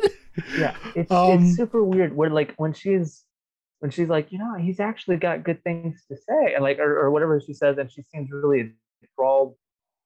to me, like, there's a weird sense of like, okay, surely like there's some sort of curse on her. And so I was constantly waiting for that reveal. But then we even get the scene of like of her being like, ah, he's not ready, blah blah blah, like with her and him and Credence. Where I'm like, is this reveal gonna happen? Are they waiting for the next movie for a reveal, or is this just not? Or like, is she was she won over? I guess. Okay. I'm leaning towards. I'm gonna put some thoughts together. She obviously already doesn't fully respect Jacob and his wishes. She tried to bewitch him into marrying her. So like, she already has some issues on that front as far as respecting his will in that regards. And she's also kind of like a teenager where she feels like she has a very naive view of the world. And the problem between her that's keeping her from Jacob is that the Muggles rule and the wizards are terrified of him. So in America, they're keeping this wall of separation between them. And that's what's keeping her from marrying Jacob. So I guess in her mind, if Grindelwald succeeds and wizards now benevolently rule the world as the masters, she will then be free to marry Jacob. Like, that makes sense, but I feel like the rhetoric and hatred of Muggles that Grindelwald is playing on would have come across her notice at some point. That she'd realize it wouldn't be good for Jacob if this happened.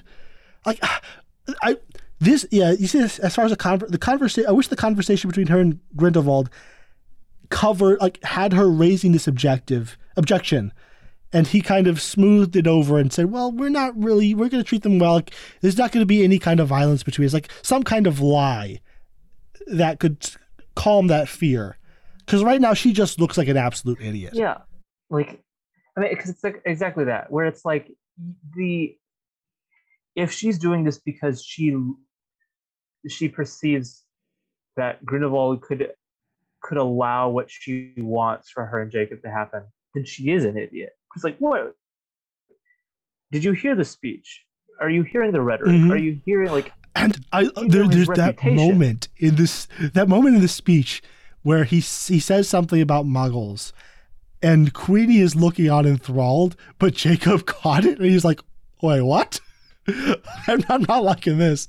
Maybe like he as a Muggle is seeing what he's actually saying, whereas Queenie as a wizard is kind of oblivious. I don't know. Like, there's interesting things to be said there. Like, in a segregated society, how the dominant population might see something as far as like a persecuted minority population, like the blindnesses and the blind sides. Like, there's interesting things to be explored there, but it's not dealt with. It's not given enough specificity to really figure it out.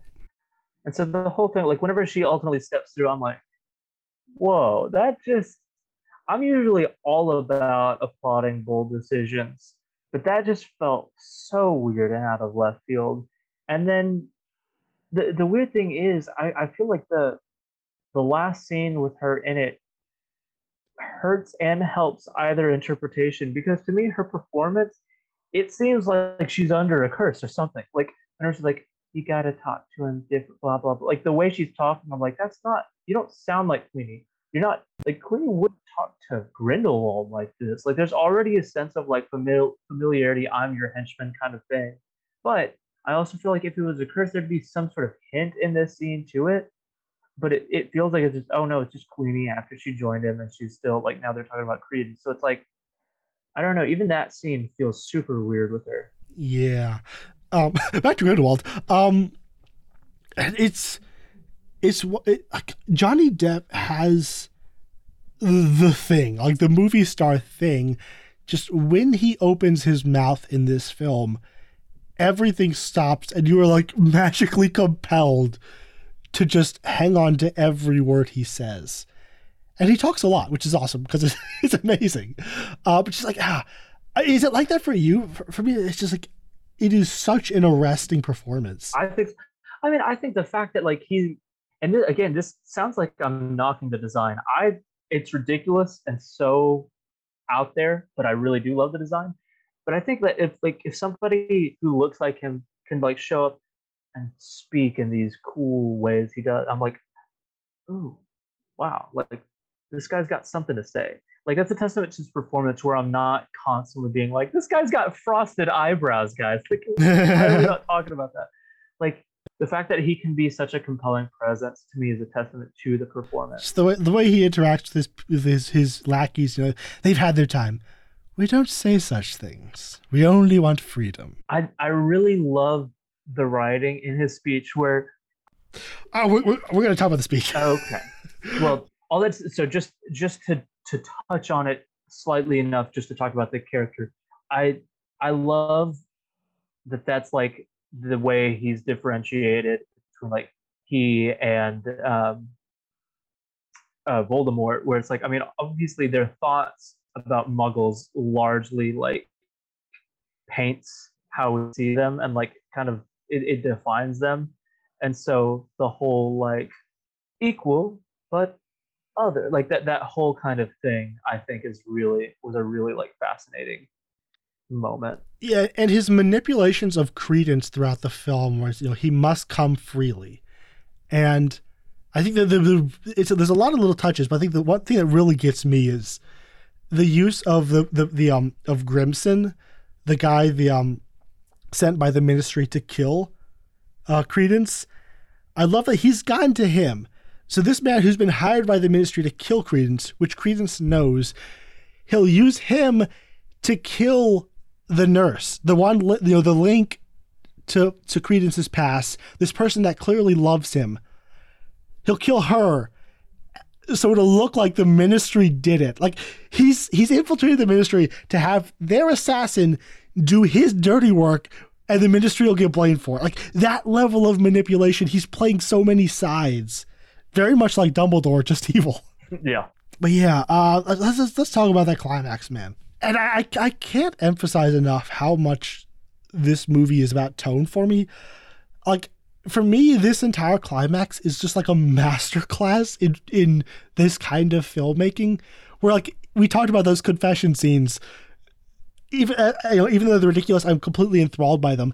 And going into this climax, as we just sit and watch this guy give his speech, and then then after the speech is over, we have where he's doing the flames and still kind of talking.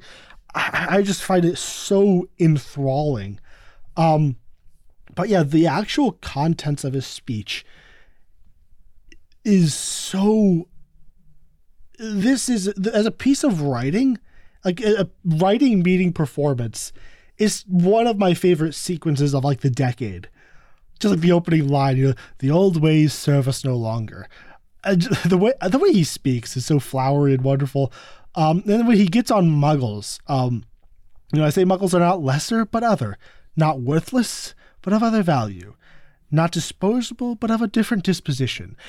And he's getting into like that strand of turn of the century enlightened racism, essentially. Where like this was how people would talk to justify their like the enlightened progressives of the culture would talk like this to justify their bigotry. Not lesser but other. I don't hate them. People say I hate the Knuckles. I do not hate them. And it's this veiled kind of bigotry that he has, which is very hiding it behind lofty words. And I think that's like where Queenie, only listening to kind of the flowery surface of what he's saying, oh yes, that's true, but Jacob is actually thinking about what he's saying in that moment. Yeah. And just the way, like, Voldemort ruled through fear. Everything he did was about instilling fear of his power and gaining power through brute force and fear, whereas Grindelwald seeks to convince people to join his side.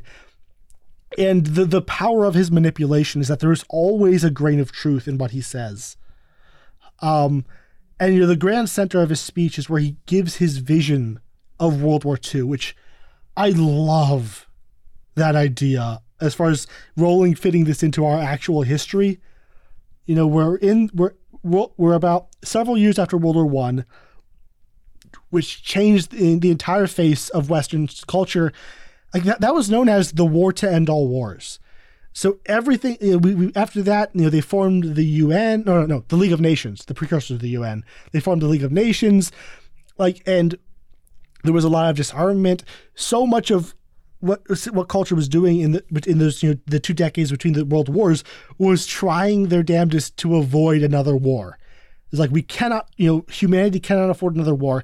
And in many ways, that's what led to World War II, is, them not being in it. By trying so hard to avoid a fight, they allowed the bully to rise up, essentially. But that historical time of where everyone in Europe is so deeply terrified that all of the world is going to go to war again, and we cannot afford that. So where he shows the vision of the war, and Jacob's line, not another war, knowing that he is a veteran, and Dan Fogler's delivery is incredible. But maybe if someone isn't as familiar with the history, it doesn't mean as much. But that's one of those lines that kind of just knocks me flat, with just such powerful world building put into one, 3 words. It says so much about the level of fear that this current population had, and why they would join Grindelwald. Like, the thought of another war is so unthinkable. And his line, that is what we are fighting. That is the enemy. Their arrogance, their power lust, their barbarity. And to where he is taking truth and a real fear of Muggles are going to destroy us all, like ending on the atom bomb. That just the notion of they're going to lead us into one war after another till we're destroyed. So we, as the enlightened beings, have to rise up and rule.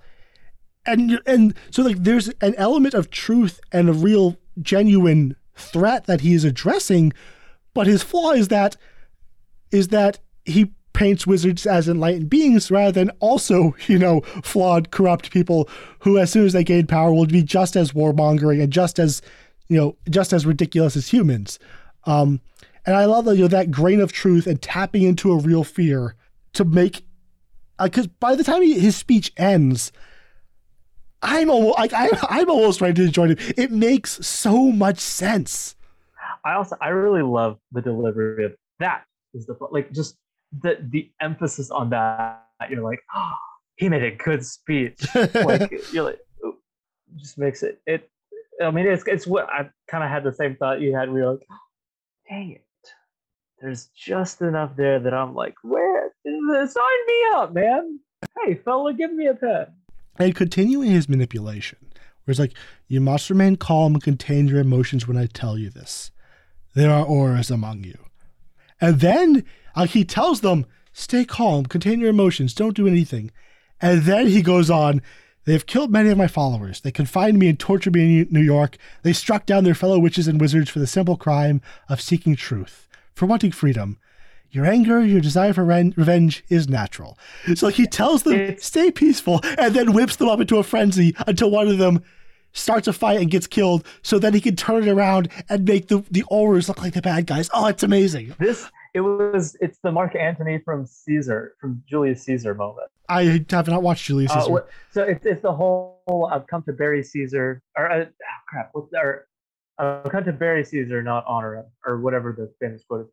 Basically, it's him. The whole speech is him saying, like, actually, I'm going to look it up because I don't want to misquote Shakespeare. I'm going to sound like an idiot and get made Don't fun you of. dare. It's the friends, Romans, countrymen, lend me your speech. It's his Mark Antony from Julius Caesar moment. I come to bury Caesar, not praise him. Where the whole speech is him saying one thing while intentionally inciting the opposite.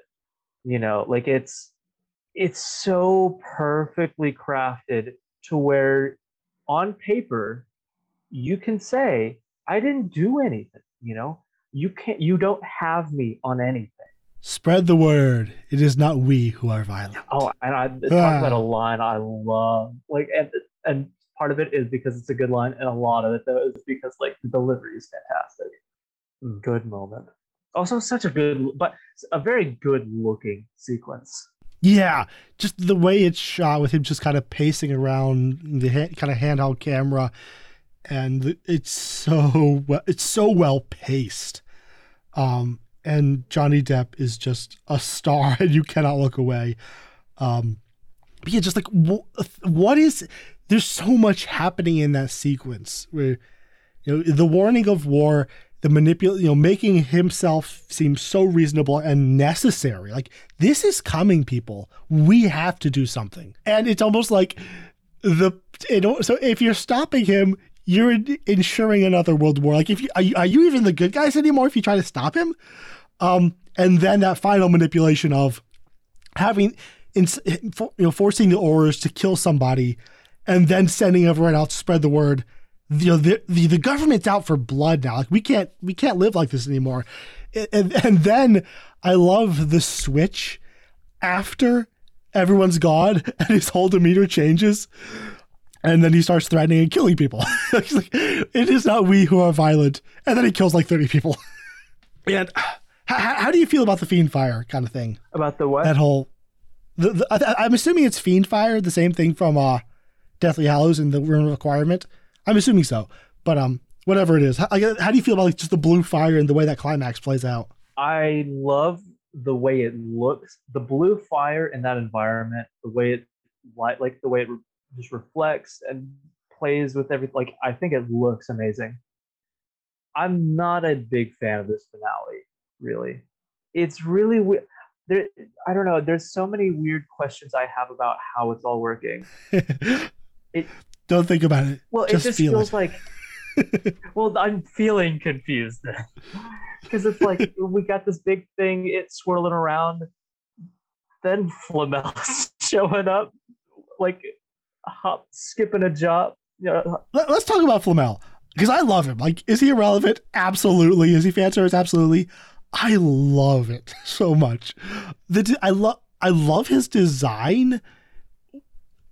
Just like what an ancient man with all of his vitality look like, and like he looks like that line from Bilbo of a butter scraped over too much bread. I feel thin. Like, he looks like that. Like this, he shouldn't be alive, but he's still got all of his vitality left.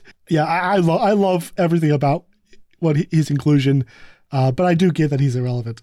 Man, I'm not a big fan of Flamel in this. I want to be, and this is one of those ones where it's like, man, he kind of went out and did something weird, and I give props to that.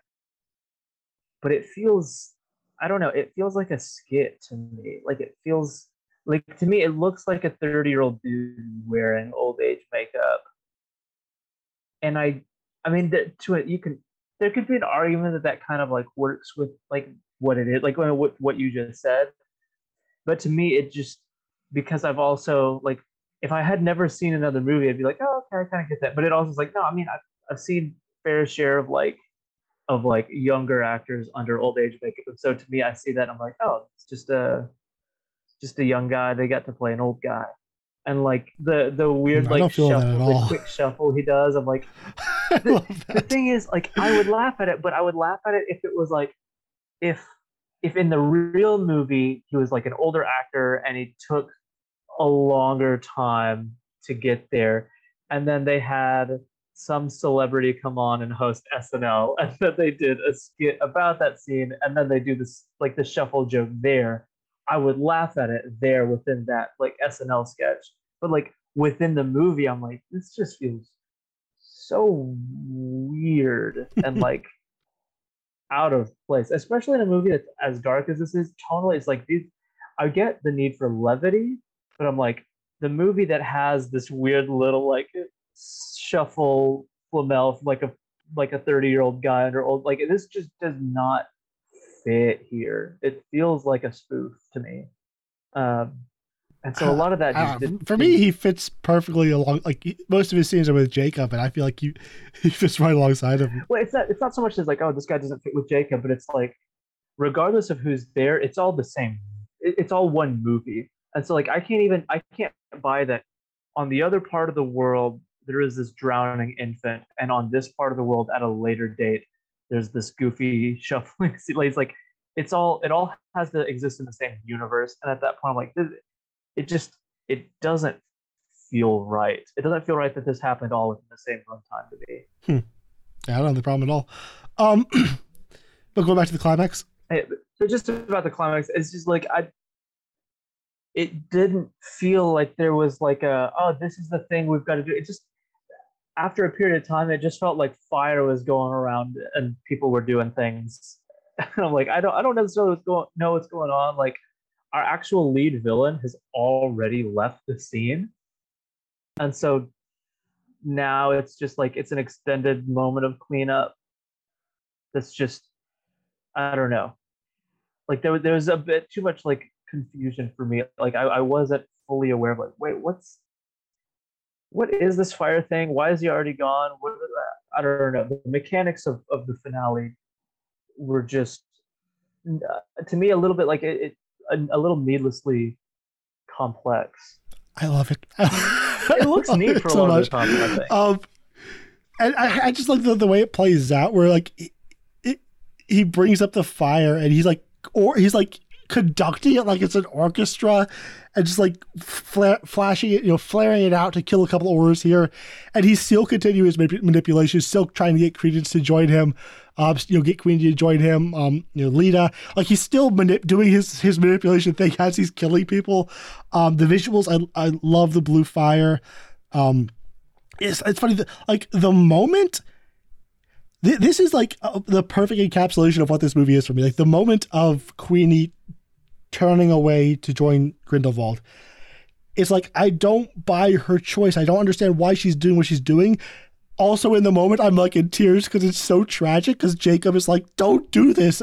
And and like her the way she screams, walk with me. And he says, he comes back with, you're crazy.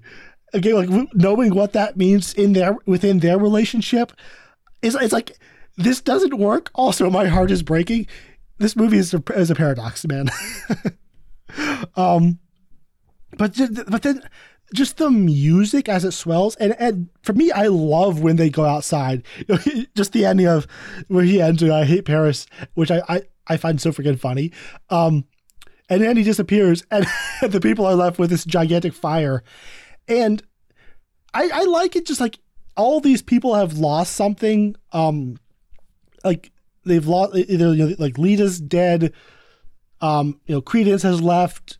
Queenie's left. Like they've been broken and defeated, and now they kind of have to come together. It's like this empowering moment for me. But for me, it's just the filmmaking that really sells it. The visuals of these blue fiery dragons. It's like another one of those.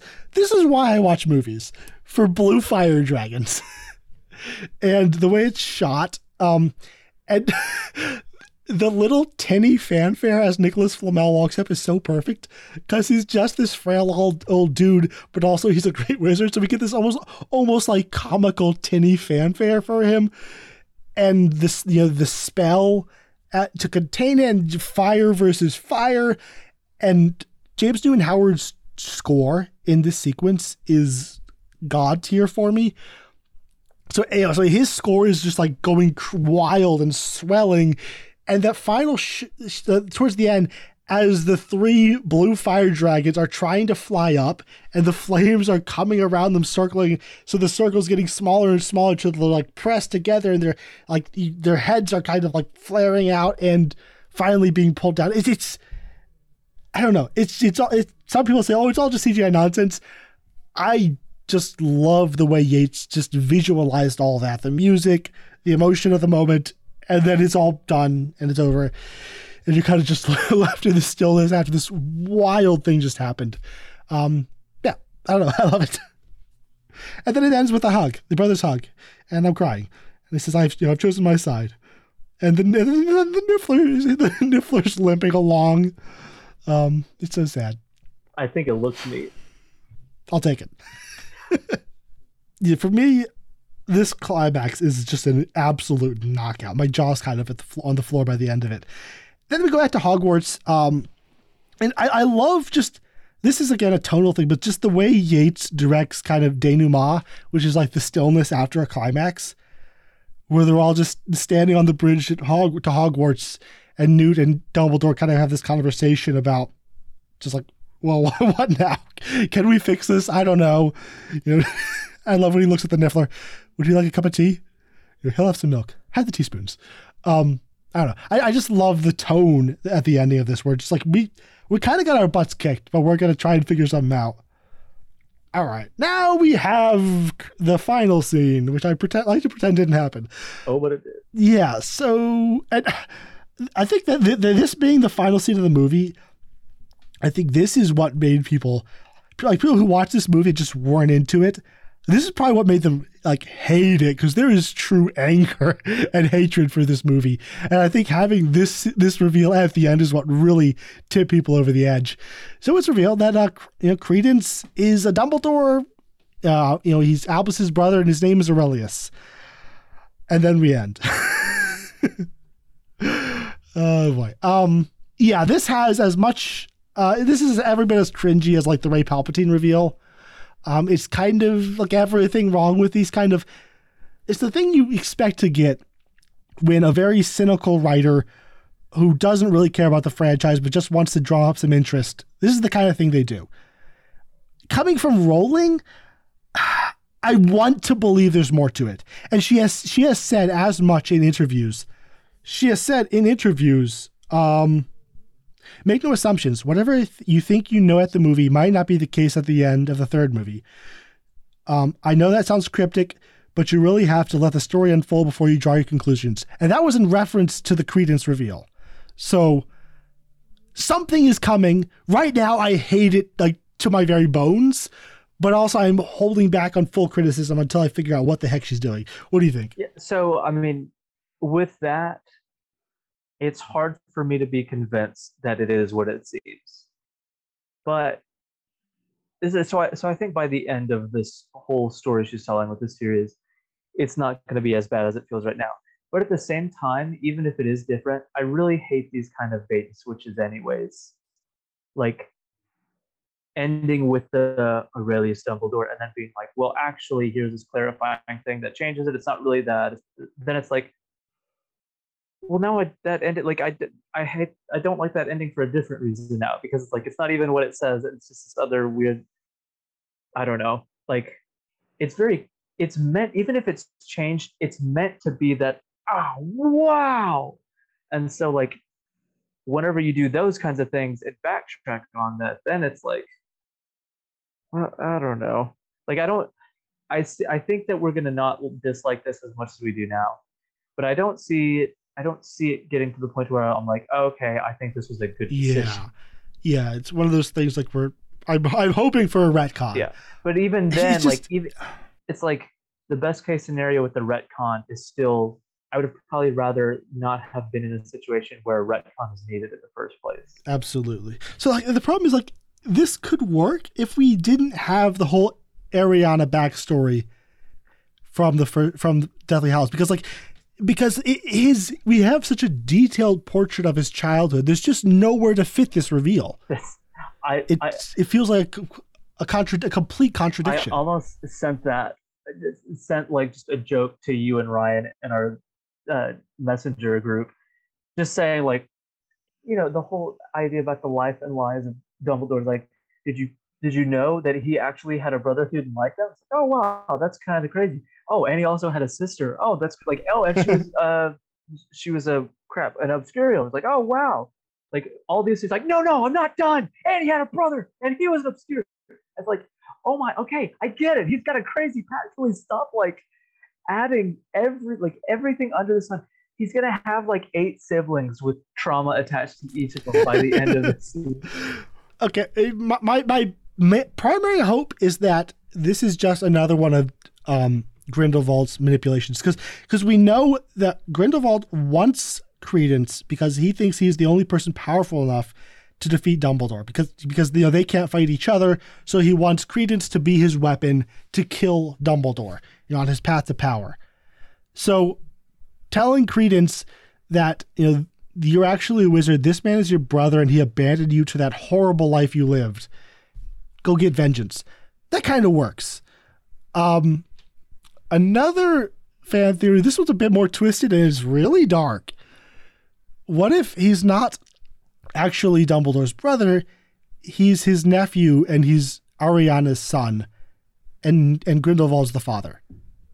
And that's what caused the fight between Aberforth and him that caused her death. It's dark. Like, the notion of him, taking advantage of her in that way, I don't know, like, maybe that could work. Like, the brother doesn't work at all. Like, that week, the kind of the family scandal that would be swept under the rug that wouldn't even come up from Rita Skeeter.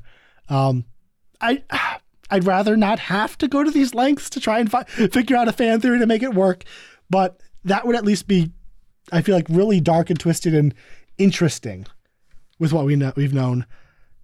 I don't know. What'd you think? I mean, there's the thing is that with the track these first two have laid, that would be another thing where I'd be like, man, that's super compelling and interesting, and it's competing with 8 other subplots.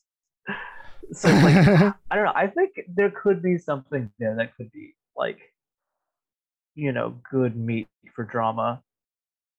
But I don't know if I have faith that if that's where they go, I'll even really appreciate the execution. But we'll see. Yeah, and it gets like the contrivances that happen in the story, because you think about like where he came from.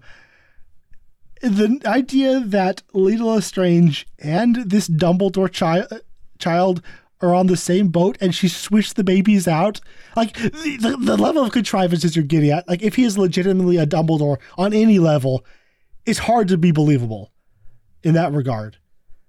I hope it's entirely a lie from Grindelwald to motivate Credence to kill Dumbledore, and he was just a nobody. He was just some child that Leta ran into on the boat, and he's had this bizarre, horrible, tragic destiny thrust upon him. That's what I'm hoping. But even that, it's a retcon to fit a bad retcon. So whatever. Putting this at the end, that was just, I love you, Rowling, but geez, you really shot yourself in the foot. Now that we kind of covered the story, a couple just little things I want to mention. The production design in this film, I think, is like the greatest it's ever been. Just the interiors, like the interior of Nicholas Flamel's house, just the random rooms people go into. The sets are just so detailed and beautiful. The final, the amphitheater where the final confrontation happens was all a set built by Craig Stewart. That callback to like what's it called? The room from Harry Potter that has all the glass prophecies. The Hall of Prophecies. Okay, well, kind of the name. Oops. I feel like the room that they're looking for, like the room of records. Oh yeah, the bank really kind of has that vibe. I love the way they all move. Like that's another really cool. Yeah, this really deserved a production design nomination. Also, the costumes. Everybody is so well dressed in this movie. I'm not a person who usually knows costumes, but like I am so like Newt's blue overcoat and yellow waistcoat. Tina's kind of bob haircut with her leather overcoat. Like each character just looks so great. Grindelwald's overcoat, just a bunch of overcoats.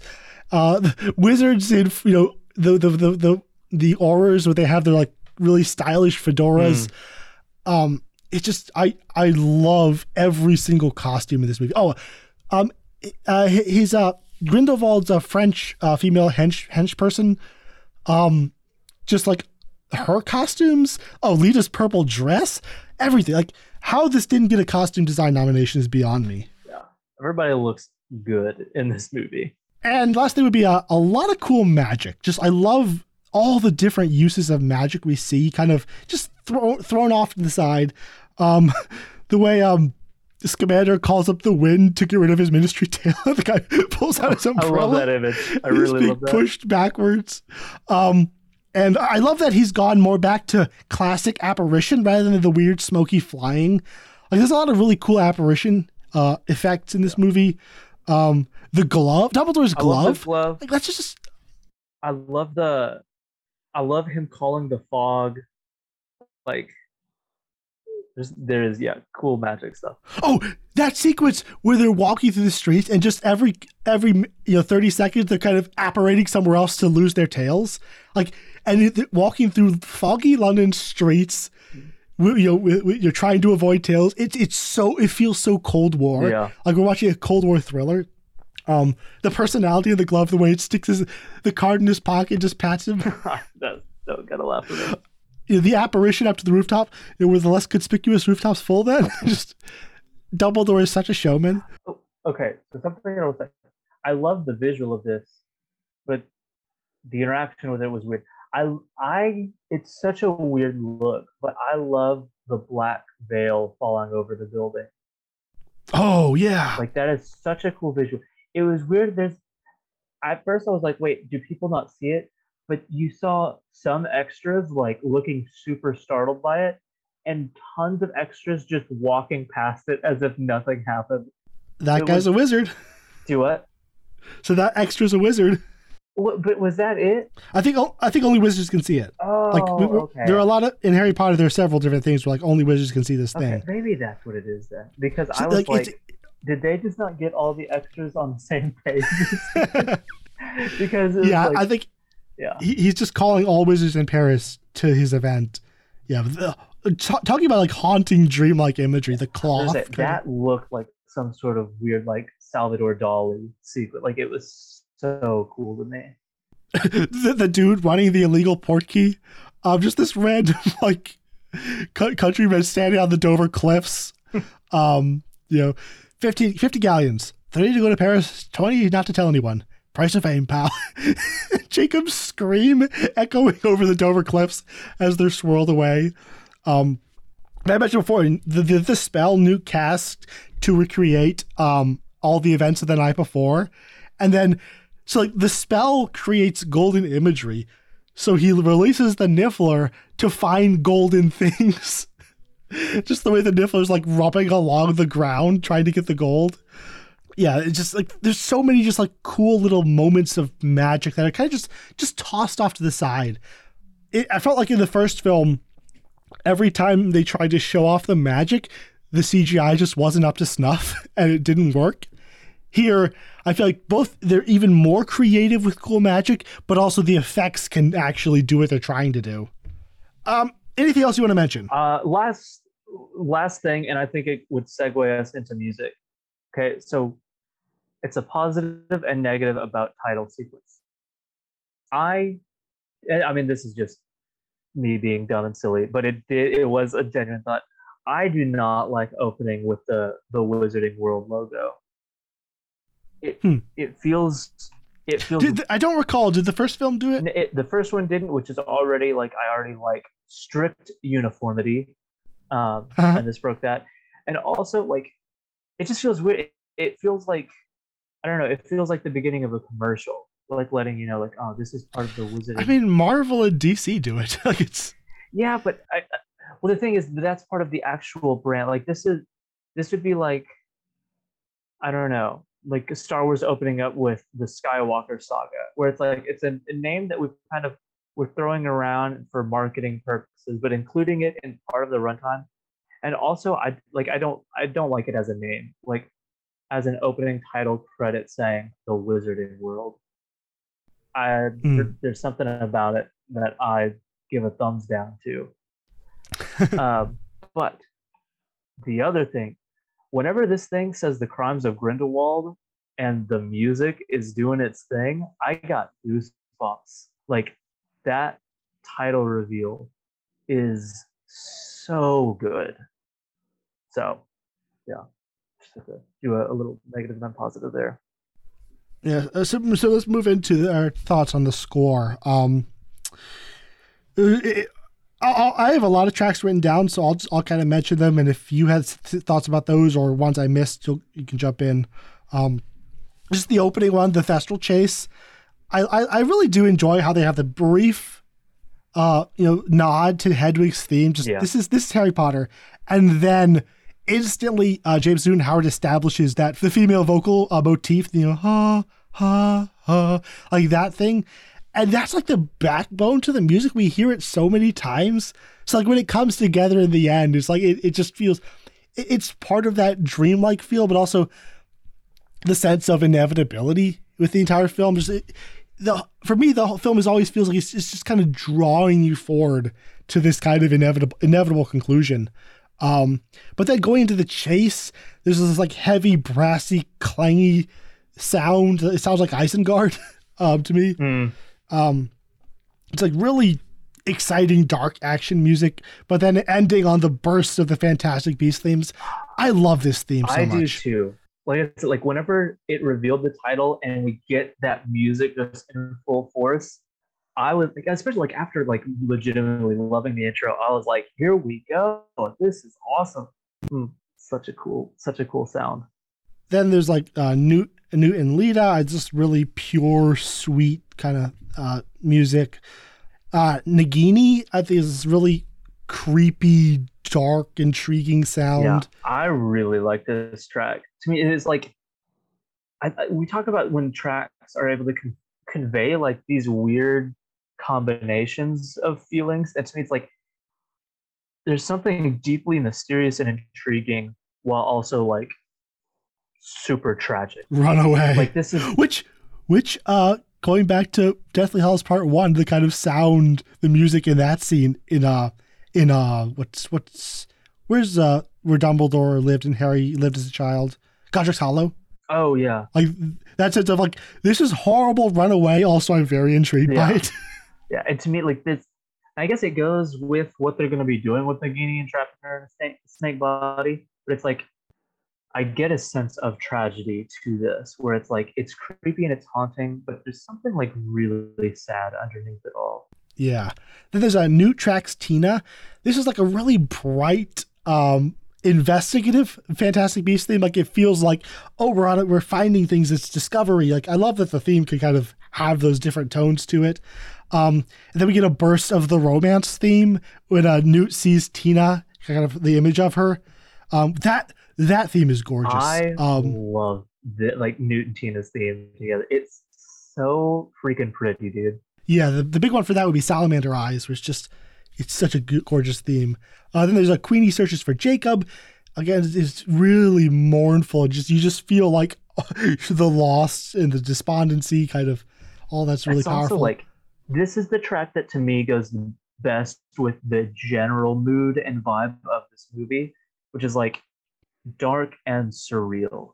Like there's a weirdness. It's not enough that it's just like, it is mournful and it is like, it's like, there's also just a feeling of like, this reality is like, it's such an unnatural kind of musical movement to it to me.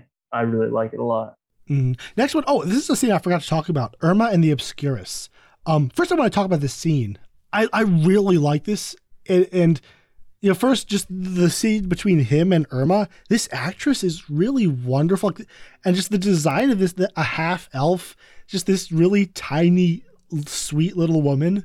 And just the desperation Ezra Miller plays, just the need to find, who am I?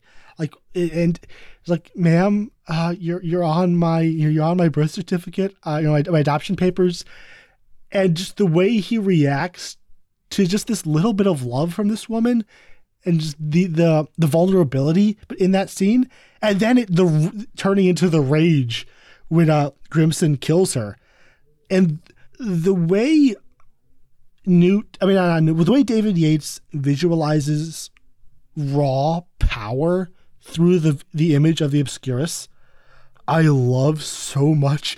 Just like with he walks up on the body and he looks around, and then we just see the room shifting as the power builds up, and then the way he forms the shield around him, and then just all the debris comes crushing down on it. It keeps expanding and coming back in. It is one of the coolest visuals. I really love that sequence.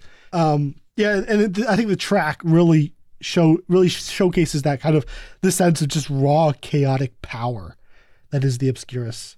Yeah, Lita's flashback. Again, this is that female vocal motif, but it's kind of like younger and less sad. because it's to her youth. But also her theme, which is like these angelic swells, which goes into Lita's confession, which kind of weaves through all these different themes we've been hearing, like her theme, that vocal thing. It's really beautiful. It reminds me of the track Justice from Murder on the Orient Express, where it's just like the music is like, I'm going to take you on a really sad journey. I'm going to break your heart, then I'm going to heal you. But there's a run of tracks: Lita's Confession, Visions of War, Spread the Word, and Wands to the Earth, which I feel like all kind of flow together. Visions of War is this really slow, creepy, evolving dread. It's just like, and like, it's very slow and rhythmic, but underneath it all, there's this really quiet drum keeping time, like drums in the deep. It's like keeping time. And the drums are very quiet underneath for most of the time, slowly getting louder till by the end, the drums have taken over. And it's just this, it fits the speech so well. It's this building sense of dread and fear, and it just kind of gets under your skin. Then Spread the Word, which kind of starts with the dread, then builds to this really swelling emotional music, which goes into Wands to the Earth, which is one of my favorite tracks of the year. Just these rising strings. I mentioned the small tinny fanfare for Nicholas Flamel, and then the music that accompanies the fire dragons is just like such a powerful catharsis for me. There's power behind it. Kind of the music just like bowls you over. I love it. Like as I wrote down, it's the music you play for dragons. Really good. The last couple tracks that really stood out to me as well is I really like the track Madagots. Is that how you pronounce that? I guess, yeah. Yeah. Listen to that and think 80s. To me, that it's the same it's the same feeling I got as the Fathiers from The Last Jedi, that track, where it's like it just, you feel like you might as well be, you're either watching like 80s Spielberg or you're seeing a new Zemeckis. Like it's got that perfect, wonderful 80s adventure sound where you're like, how dare you not enjoy the sound of this? Like, you love it, it's fun. Yeah, I really like that one a lot. And then I like the one that just it's just called The Crimes of Grindelwald. It's just, to me, super it's fun and playful and really. That's the end credit suite? Spotify has it listed as its own track. Just Fantastic Beasts, Crimes of Grindelwald. Yeah. That kind of, it winds together all the themes. Because I don't remember it being super long. I feel like it's like 3 minutes, but it kind of it's still like the suite. Oh, okay, gotcha. I guess I'm just used to suites being like 8 minutes on soundtracks. Yeah, it's just James Newton Howard showing off, like, oh, look at all this beautiful music I wrote for you. Fine, you did good. I'll enjoy it. And there's a quote I wrote down. Like, I was listening to the soundtracking podcast with Edith Bowman, where she brings in composers and directors and talks about the film music. And this one was with Yates and Heyman. I'll come back to this quote later because they kind of address a flaw in the film. But they were talking about how it was so hard to put this film together because there's so many subplots, and the real difficult thing was balancing the subplots. And Heyman said, but I think James's music helps in some ways. It really helps. One of the things it does is that it's a unifying element. In spite of the fact that there are all these themes, he's found a way to tie it all together to make it whole, which is really the mark of an astonishing composer. And I think like that gets to what I love about this score is like it's this omnipresent just force in the film that makes it feel cohesive. Like, even as we're going on with these weird irrelevant directions, the sound, there's a soundscape he creates that unifies the tone of the film in a really powerful way. So moving into our final thoughts, let's do a quick final thoughts and give our star rating for the film out of 5 stars and our ranking of the series. What is yours, James? Okay, so it's really hard to like sum up like quick final thoughts, because I really love the direction in this, and we honestly thinking about it now, I don't even feel like I took enough time to talk about how much I really love the tone. Where Go ahead. we have a scene where like this sweet half elf nanny is just killed like an afterthought in this vicious chase from Credence. Like this movie is dark and like I feel like I'm predisposed to love like really like dark and brooding kind of movies. Did we mention Baby Drowns? Yeah, like this place. Also, Grindelwald's followers just randomly. Oh, Grindelwald arrives at a Muggle house with a hearse, and they go through this routine like they've done it 100 times. Yeah, like, oh man, the music that plays during there, where it's like you get some of that kind of Half-Blood Prince thing, where it's like it's not even this big, huge thing. It's just like how moody, how like perfectly suited. And so there's so much about this that I just love. I love this movie's tone and look and feel and like I really do. It's just it's a movie that's kind of hard for me to really connect with, and maybe that comes with rewatches. You know, like I like Newt, but I'm not super invested in his journey. I like Jacob, but the stuff with him and Queenie is interesting in terms of something to think about. But for me, at least, like at that last scene when she's like, you know, telling him to step in and he calls her, like, I'm not really feeling anything there. And like the recounting of like what happened between Letta and he's like all of that stuff, I think is really cool. And I think it's done well in the moment, but it's just packaged so weirdly and it's just so desperately fighting for breathing room that like ultimately I'm trying to grab onto something in this movie and there's so many things that I feel like I just keep slipping on something and I can't hold on to really anything here. And so it ends, and again, this is all just after one viewing, but it ends and I feel a little cold. Like not a lot happened to me emotionally. I loved the feel of it. I loved the mood and the direction and the visuals and all of that. And I like a lot of individual things. And there's certain things with characters done that I like. But I feel unmoved by the end and confused about a lot of decisions. So it was, I don't know, it's really weird.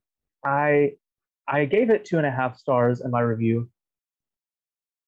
I might go 3 here just because like I said, it'd be in a way it'd be kind of crazy for me to say that I love the direction as much as I genuinely do, and to stop at 2.5. Like I don't know if my problems with the script are quite significant enough to do this, so I keep going back and forth between that.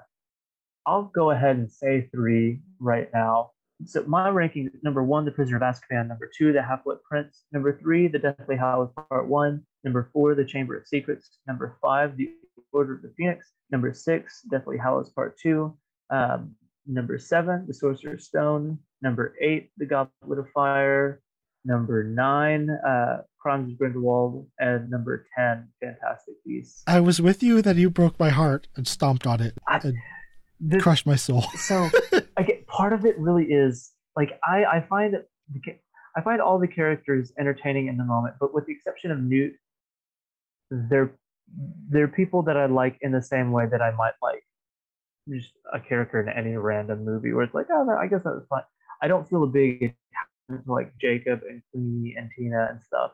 And like even whenever what they're doing with the characters infuriates me, I'm still like, I'm with Harry and Ron and Hermione, man. Like this is a good time. I'm at Hogwarts. Hogwarts is always cool. Like there's a level of comfortability that I feel in Goblet of Fire, even when it's annoying me, that I don't have here. Yeah, well, if you hadn't guessed, I love this movie. Like I fully acknowledge its innumerable flaws, and several flaws I think would kill just about any other film that like, with weaker direction. It's so freaking overstuffed. There's so many weird choices, but I adore pretty much every second of it, just existing in this world. And like, I can understand, like, if you don't like the characters, this movie is probably insufferable to you. But for me, I connect to these people on just an instinctual gut level. So like I don't even like I don't understand how could you not love Newt? How could you not love Jacob? How could you not love Tina? Like for me, I care about these people more than I do the trio in the Harry Potter films, not the books. And so my love of the books kind of carries over, so I like them in the movies. But for me, like this is just movies, and I love this cast so much. Like every single weird, like Yusuf or Nagini or like these random characters that shouldn't be in the movie, when they're on screen, it makes me care about them. And just the vibe. There aren't that many movies out there that I kind of vibe like this with, where I just kind of forget I'm watching a movie. I just exist with it. And there are like varying levels of engagement when you're watching a film. And for me, like this film brings me almost to the highest level as far as I am in it. Even if it's a scene that makes no sense, I am there and I am loving it. And that's has to go to Yates, and the characters Rowling created, Yates' direction, the score, like all of it just comes together to, against all laws and against all kind of rationality, make me adore this film. So I give it 3.5 stars out of 5, probably more than it deserves, but I love it. And as far as my ranking, I go Prisoner of Azkaban, number 1, number 2, Half-Blood Prince, number 3, Deathly Hallows Part 1, number 4, The Chamber of Secrets, number 5, The Order of the Phoenix, number 6, Fantastic Beasts, number 7, The Deathly Hallows Part 2, number 8, The Crimes of Grindelwald, number 9, The Sorcerer's Stone, and number 10, The Goblet of Fire. And speaking of why I noticed you put this over Fantastic Beasts, I think Fantastic Beasts is an infinitely more successful narrative. It's like it has a story and it works. I don't even know if this film has a story. So that's kind of big. I think it has stronger character arcs as well. So even though I love the direction so much more in this, I think when all the pieces are put together, the first one is just a stronger film.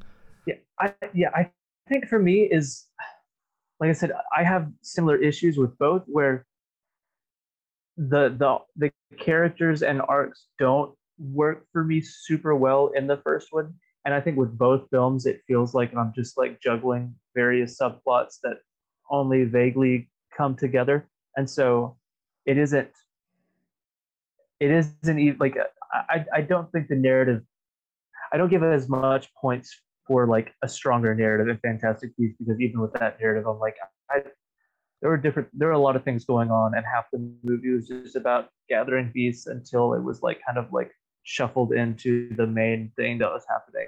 I'm really curious what you'll think in hindsight, like seeing how the threads connect. I definitely want to rewatch, and I probably will end up doing another series rewatch before too long.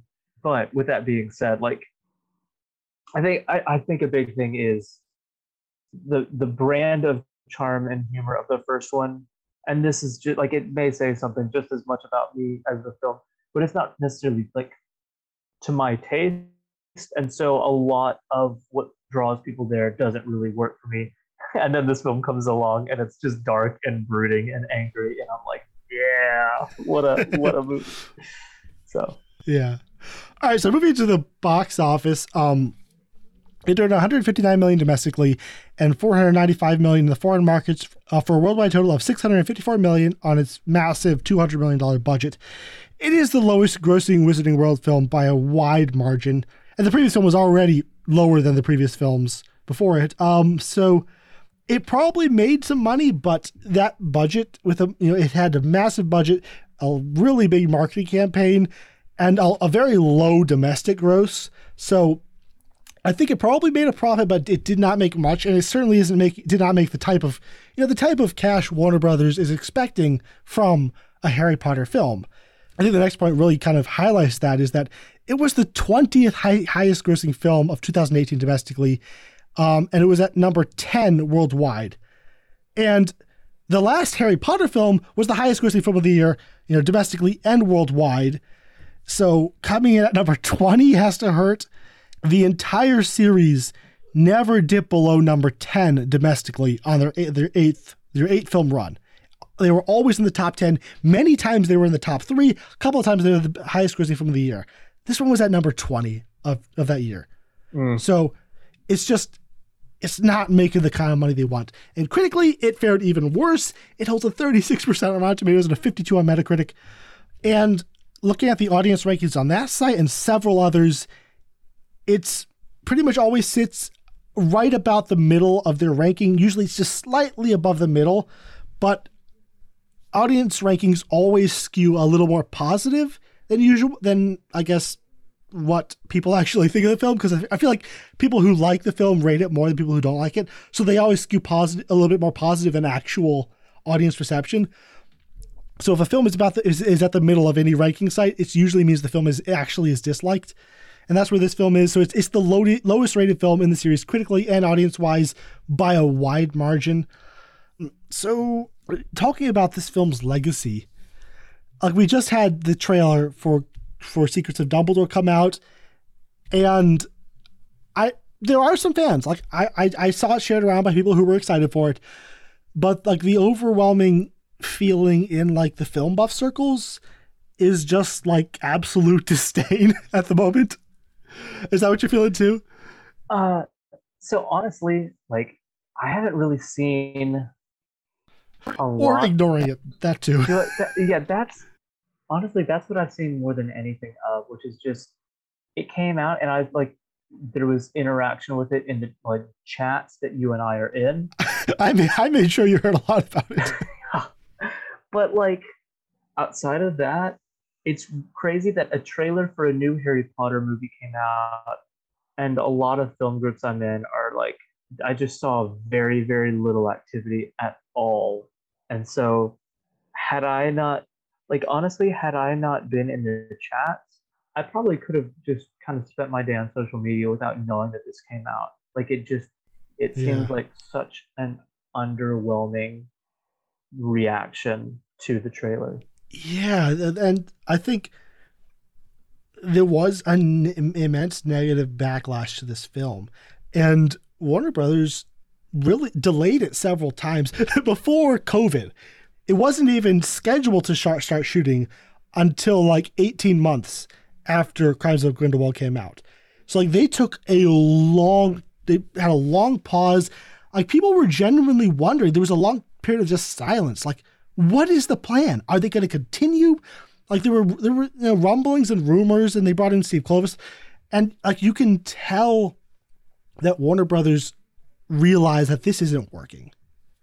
And then going back to that quote from the soundtracking podcast I listened to, here's a quote from Yates where he said, "If anything, I think ultimately because there were so many things going on in the story, we never stay on one key idea for long enough.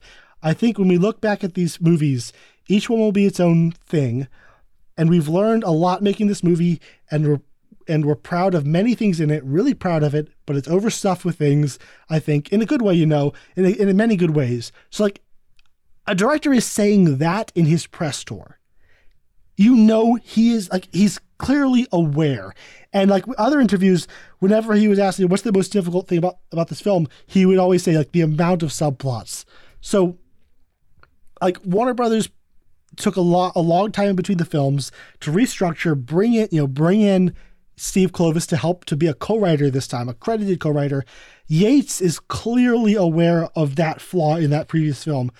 So like it's really interesting to see that. And the funny thing is like when they released a teaser for the trailer, like 3 days before the trailer came out, there was like 2 minutes of just remember Harry Potter, remember how that makes you feel, remember how wonderful this world is. Like they are trying to like jumpstart the fandom's excitement for a series that was crushed by the previous film. It's really fascinating to watch from like an outside like meta perspective. And like we have previous examples of trying to do this, like the Justice League thing, but like Justice League started filming before Batman v Superman came out. So the pivot happened during filming.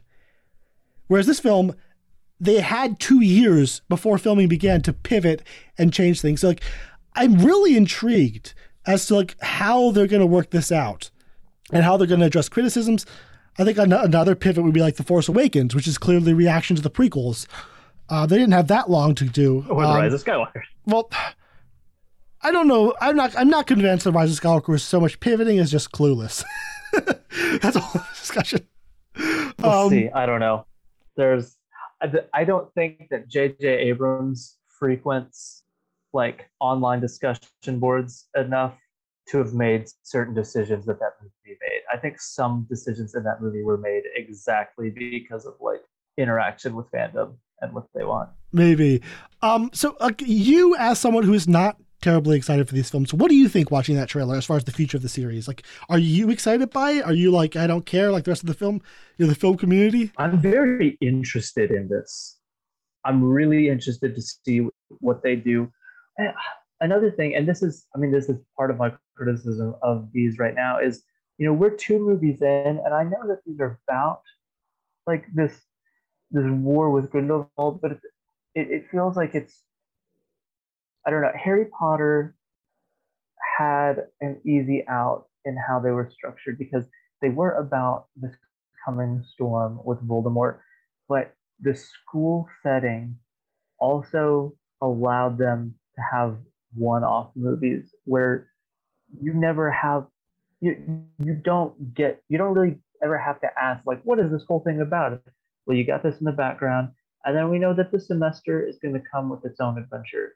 Here, you don't have that kind of narrative framework with school years, and so we're 2 movies in. I'm kind of like, if this is a 5-movie thing, what's the thing that's just pushing me towards film 5? Like, why am I invested? Like, what is the overarching plot here?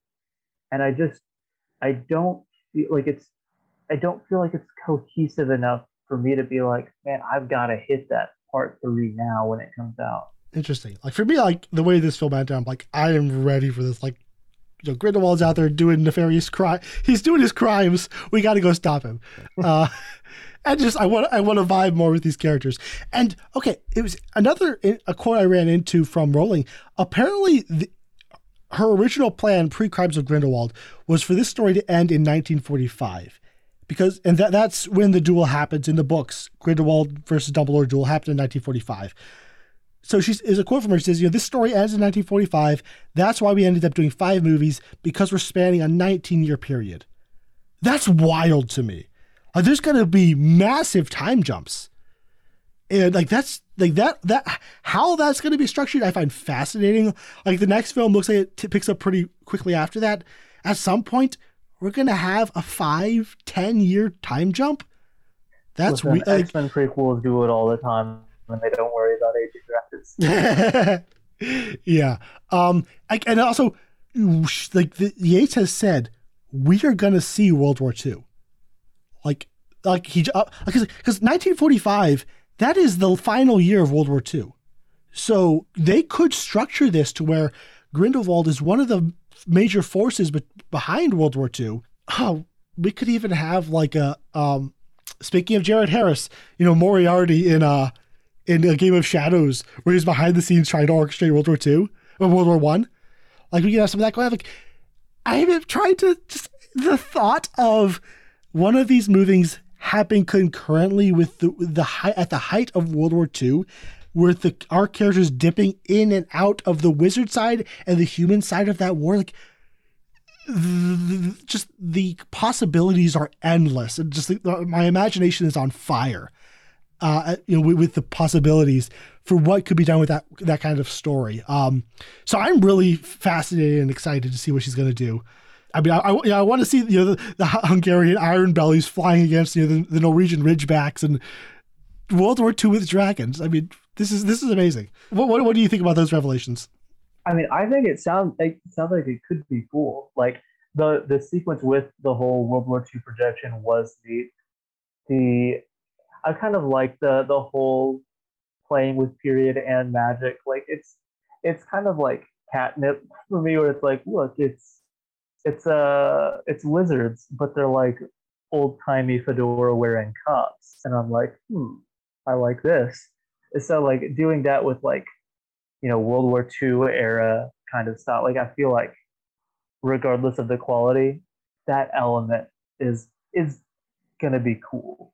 So, and I mean, like you said, seeing it, like, maybe did World War II have, like, did that reach into the wizarding world? Was there, like, that, because, you know, Germany and America are fighting. Does that mean that German wizards feel the same and American wizards feel like, if they're aware of the overall world events, do their worlds kind of replicate that in their own? I don't know. Like, I think there are neat things that it could do. So it'll be interesting to see how it happens. All right, so that's a good place to wrap this up. All right, so James, where can people find you outside the podcast? You can find me over on Letterboxd. I'm there as JL Hamry. It's JLHAMRI. And we are also, both of us, admins over on The Outer Rim, a Star Wars group. And we are deep into Star Wars territory. We have Boba Fett about to come out. So if you enjoy Star Wars and you like talking about it, definitely feel free to join us over there. You can also find me on Letterboxd, and there's Gabriel Green. You can find me on Instagram as Gabe the Great Green. And I have a YouTube channel called Greenery01, where I put out these movie-based music videos and trailer mashups and stuff like that. So we have a kind of some major changes coming for the podcast. We're going to do a separate announcement, kind of small episode. That'll be what's up next. We'll just kind of talk about some just upcoming changes and stuff like that. So until then, we will see you later. I hate Paris.